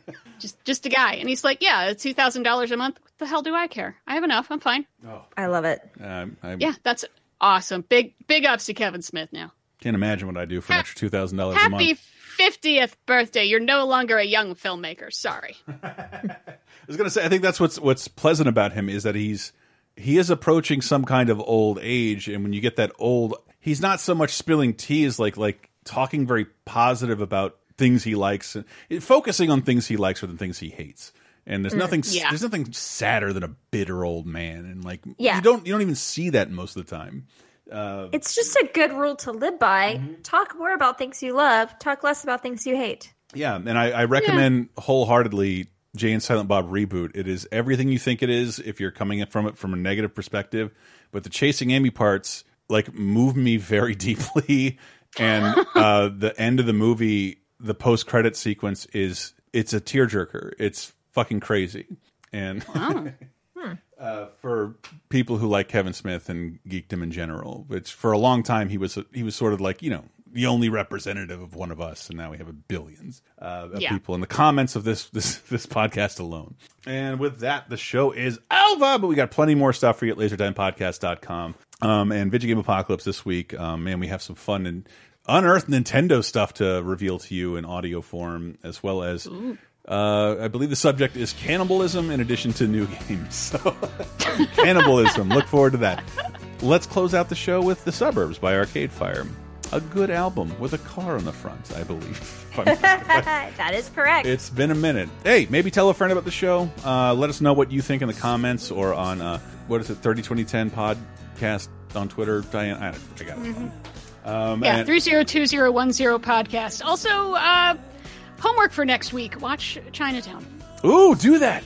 Yeah. Okay, yes. Maybe tell a friend and definitely tune in next week. Take us out of here. Arcade Fire. We'll see you guys next week. You always seem so sure.